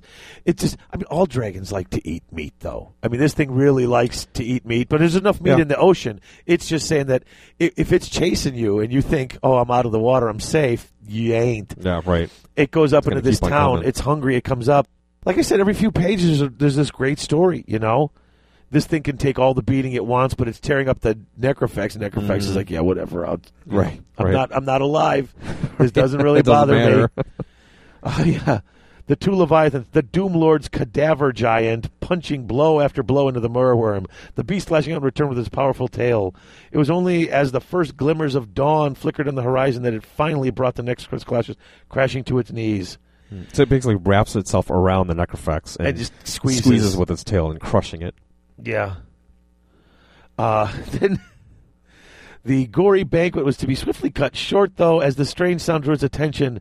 Standing before it was the Doom Lord, his eyes lit with an azure glow as he whispered words he'd read on an age tattered scroll he found whilst traveling amongst the border princes, where the sorcerer Kadon had once roamed. Enthralled by the words of the beast, Nordland quickly succumbed to his will, and with total obedience followed the necromancer as he walked to the darkness. Okay, the necromancer gets pissed, comes out, looks at him, and has some magical scroll that allows him to take control of Right.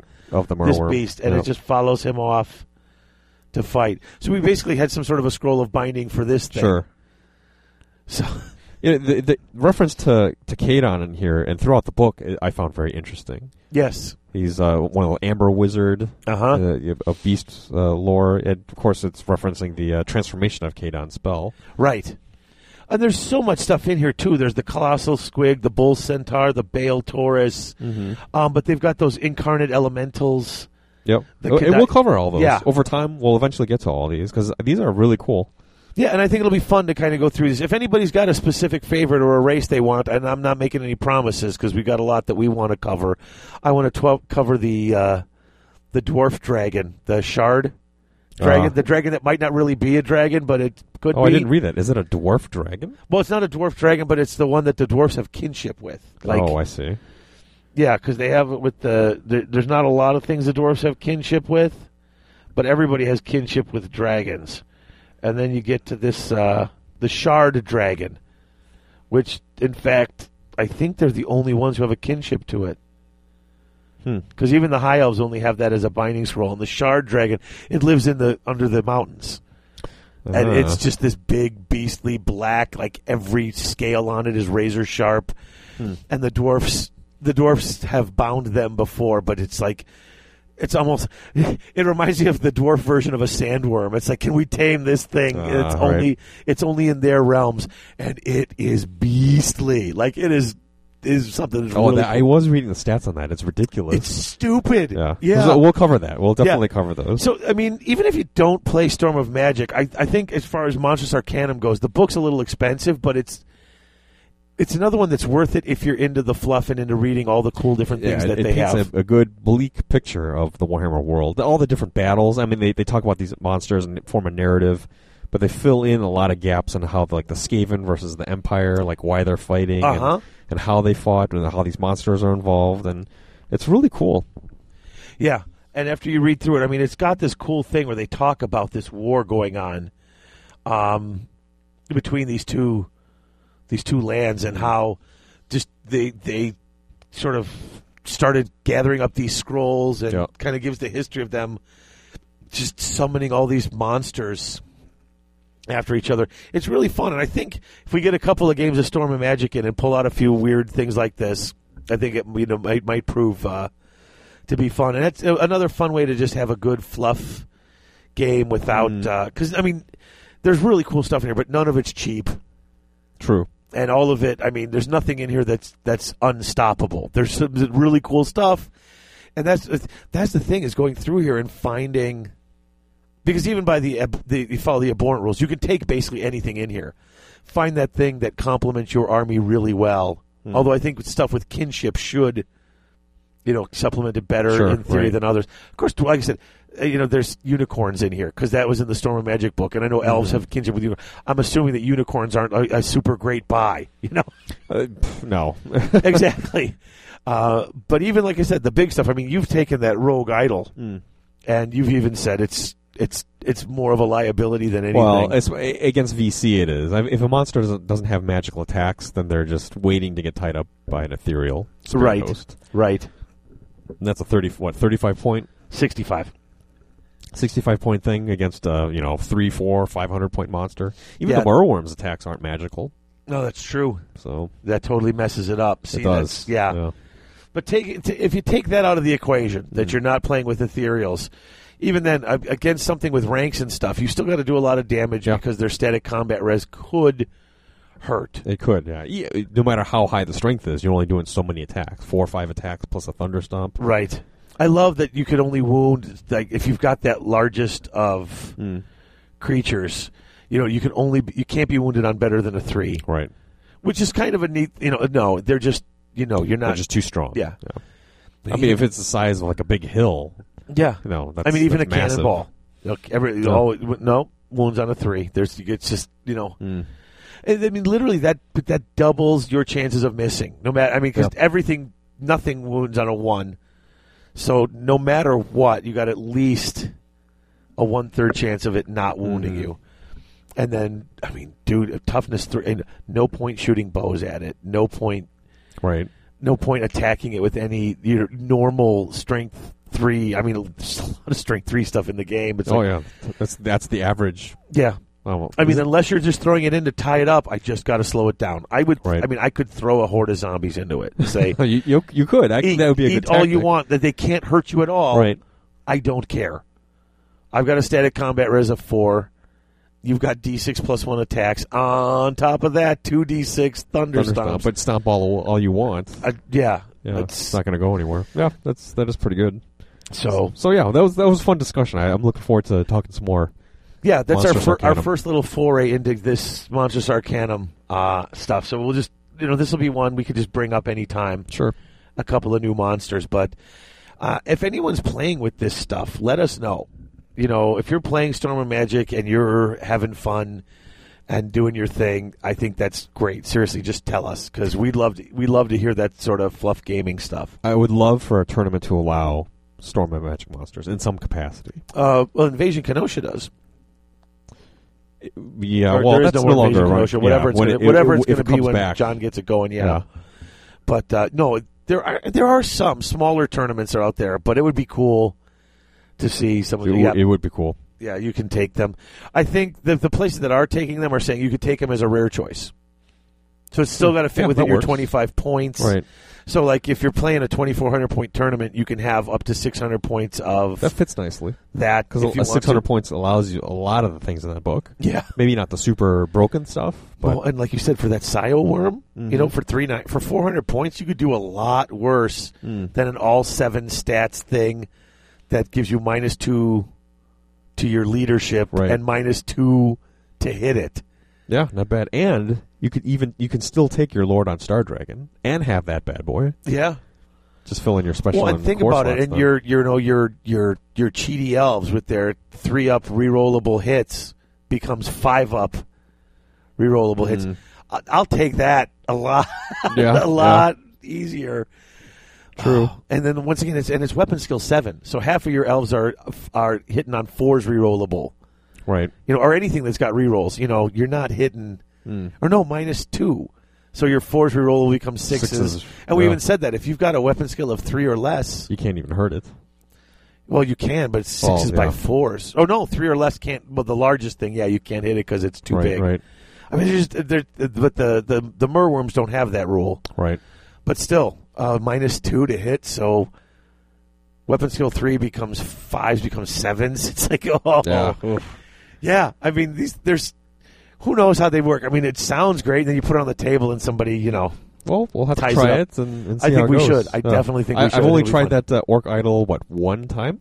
Was that the one game I used it against you? You used it at the one game against me, and Yeah. then you got pissed. I'm not taking it anymore against your VC.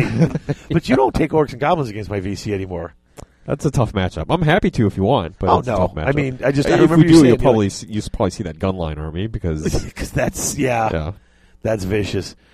But so that's it, folks. I mean, we didn't delve super deep into it, but we're just something fun, out of the norm. Here's a couple of cool monsters, and we're going to keep coming back to this because these are the things that we want to start seeing, and this is your opportunity too.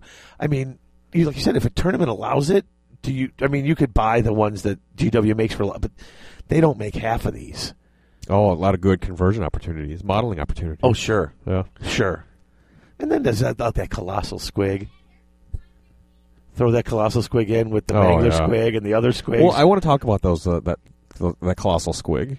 We'll talk about that next time. If, no one sends in a request to talk about something else. You can pick one of those, and I'll do the Shard Dragon then. I'll do a Dwarf, because that thing's got kinship with Orcs and Goblins. It's another army we know. Yeah, it's another themey selection. Then. Yeah. Cool.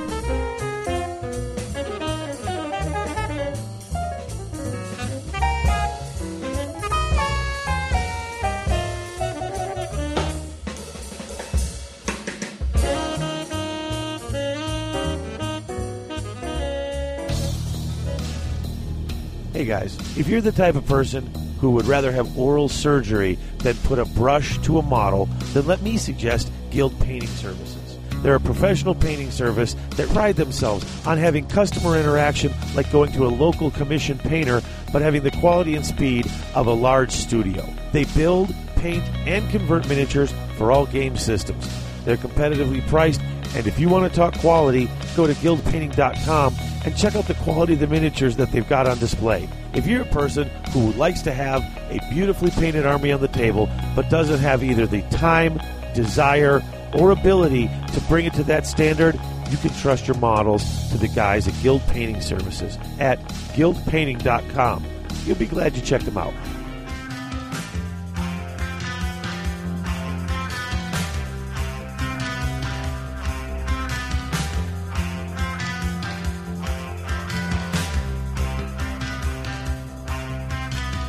Whew, that was exciting. Good stuff. Yeah, wrapping up here. I'm looking forward to doing some more of that Monsters Arcanum. I am too. It was fun to do. You get some good flavor, different parts of the Warhammer world, so to speak, that are outside of the normal things that you are exposed to. And there's so much in there. We could I mean, this is something that we can really come back to a bunch of times and look at there's some really fun stuff in there. It really makes the Warhammer world a pretty horrific place to be. Yeah. I'm glad these things are supposed to be rare because already I can't walk through the forest without getting attacked 5/6 of the time. So, and then when you do, your soul gets ripped apart in the ethereal plane on top of that. So exactly. You can't win. Exactly. It's a rough place to be. Of course, if Warhammer world is in the middle of the Eye of Chaos, or the Eye of Terror, then that explains stuff. Oh, is that one of the theories? It's in the center of the Eye of Terror? Yeah. Huh. Yeah, because, you've got all these, the whole old ones, and we've talked about this before with the gates and the webway portals. Right. And someone's saying that was where it was sort of hidden off. That's why it's not, no one's finding it in the 40K world, because it's this little pocket universe inside there. Interesting. Yeah. It's weird. But I like that. Cool. I like that theory. I do too. So, folks, episode 99 will be back. We'll be talking about Blood in the Sun. We'll be done with Blood in the Sun, talking about that a little bit. And then episode 100. Right around the corner. So, get on them contests, boy. Absolutely. Did you want to talk about the special contests for episode 99?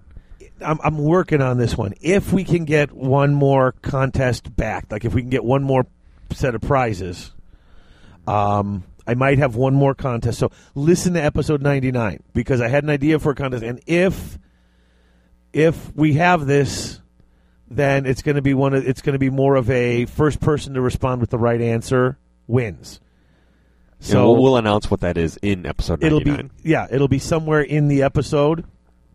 There'll be we'll ask the question or do the thing, and so you're going to want to listen to 99. You want to listen to it right when you get it to, because First one with the correct answer wins. First person who got the correct answer wins. If we get the prize support and get that one going for that, I think a half dozen contests for one episode should be fantastic. I think we'll be the first first show that's done that. Contest NATO? I think you're right. Yeah, the original contest NATO. Others will try to replicate it, but it shall never be. All will fail. Other than that, folks, hey, leave us an iTunes review. We haven't gotten too many recently. We've got one a few on May 20th. Okay, Pretty good one. Yeah, but we're just. It's, we're always asking for more. We're always asking for more. They always seem few and far between because they're precious. They are because of that. Yeah, when we first started getting iTunes reviews, and you get a bunch, and it's like, we got so many, and now we're getting them, and now it's kind of slowing down lately, and I'd like to see more without having to search all the other countries. Sure. So go ahead and do that for us if you would. Or if not, if you don't want to leave an iTunes review, then go find a friend who doesn't listen to the show and make them listen. You had a little air turbulence there? Your voice is shaking a little bit. Oh, did it? I should repeat that then. I'm sorry. I had an itch. Keep that in. Itch in your ear. My ear was bugging me. I was shaking my whole head there. Nice. Ridiculous. We should do a whole segment where we talk like this. Oh, yeah, we that'd talk be great. like this. Everybody. He-Man, I'll get you, He-Man. It's Merman, everybody. Quick, get away from the water. Wow. Let's end this show on a low note. All right, so but do the contests. Listen to episode 99, because there may be another contest, and that will be another cool one, but it will definitely be whoever gets it right first wins. So... all right. And then look forward to episode 100 for the prize extravaganza that will ensue. Yep. That'll be pretty cool. And then we'll be just back to good old normal Warhammer talk. Regular stuff. So wait, it's June 10th. So that'll be like our July 10th episode. It's like a big 4th of July celebration. Oh, yeah. So the fireworks will be for Garage Hammer. Yeah. But then after that, man, we got so much stuff coming up on the horizon. We still got books we haven't reviewed. We've got games to play and games to play. In fact, I think our next tournament's coming up. Our next big game, besides the campaign, which I've got that stuff ready to get going, is we're going to play like 3 or 4K next. We will do that, and if you're going to force me to play on the air, then so be it. Well, we could just play it. No, we can play in the air. We can play in the air. That's all right. But no, this one is airworthy because it'll be War of the Beard. Well, technically no, because of who's going to be in it. Because I am definitely going to be. This is going to be the special character bonanza for your dwarves. At least, well, I'm hoping you'll take some too. It might be fun to just. Oh, at 3,000 or 4,000, probably. I might have to just to take up the points. Yeah, that too. Yeah, I didn't think about that, but at the very least, I want to get Thorgrim Grudgebearer on the table, and some of the characters. At 3,000, I can get Thorgrim on, but none of the other. Right. I can't get the other Lord special characters in. Well, I leave it to you. I mean, if you want to play 4,000, let me know. Yeah. So it's going to be exciting. It's going to be cool. That'll be a big Rager battle. So a big War of the Beard slobber knocker. There you go, right. War of the Beard slobber knocker.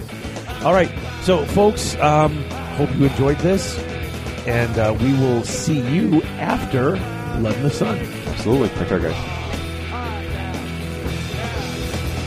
You've been listening to Garage Hammer. If you like the show, we invite you to join the Garage Hammer community by joining our forums at garagehammer.net/forum or our Facebook page, Garage Hammer Podcast. You can also follow us on Twitter. Follow David at Garage Hammer and follow Chris at Topher Chris U. If you'd like to contact us, you can reach David through david@garagehammer.net. You can reach me, that's Chris, through chrisu@garagehammer.net. And you can reach both of us through garagehammer@live.com. If you want to help support Garage Hammer, check the support page or the show store on our website, or leave us a positive review on iTunes. Until next time, thanks for listening.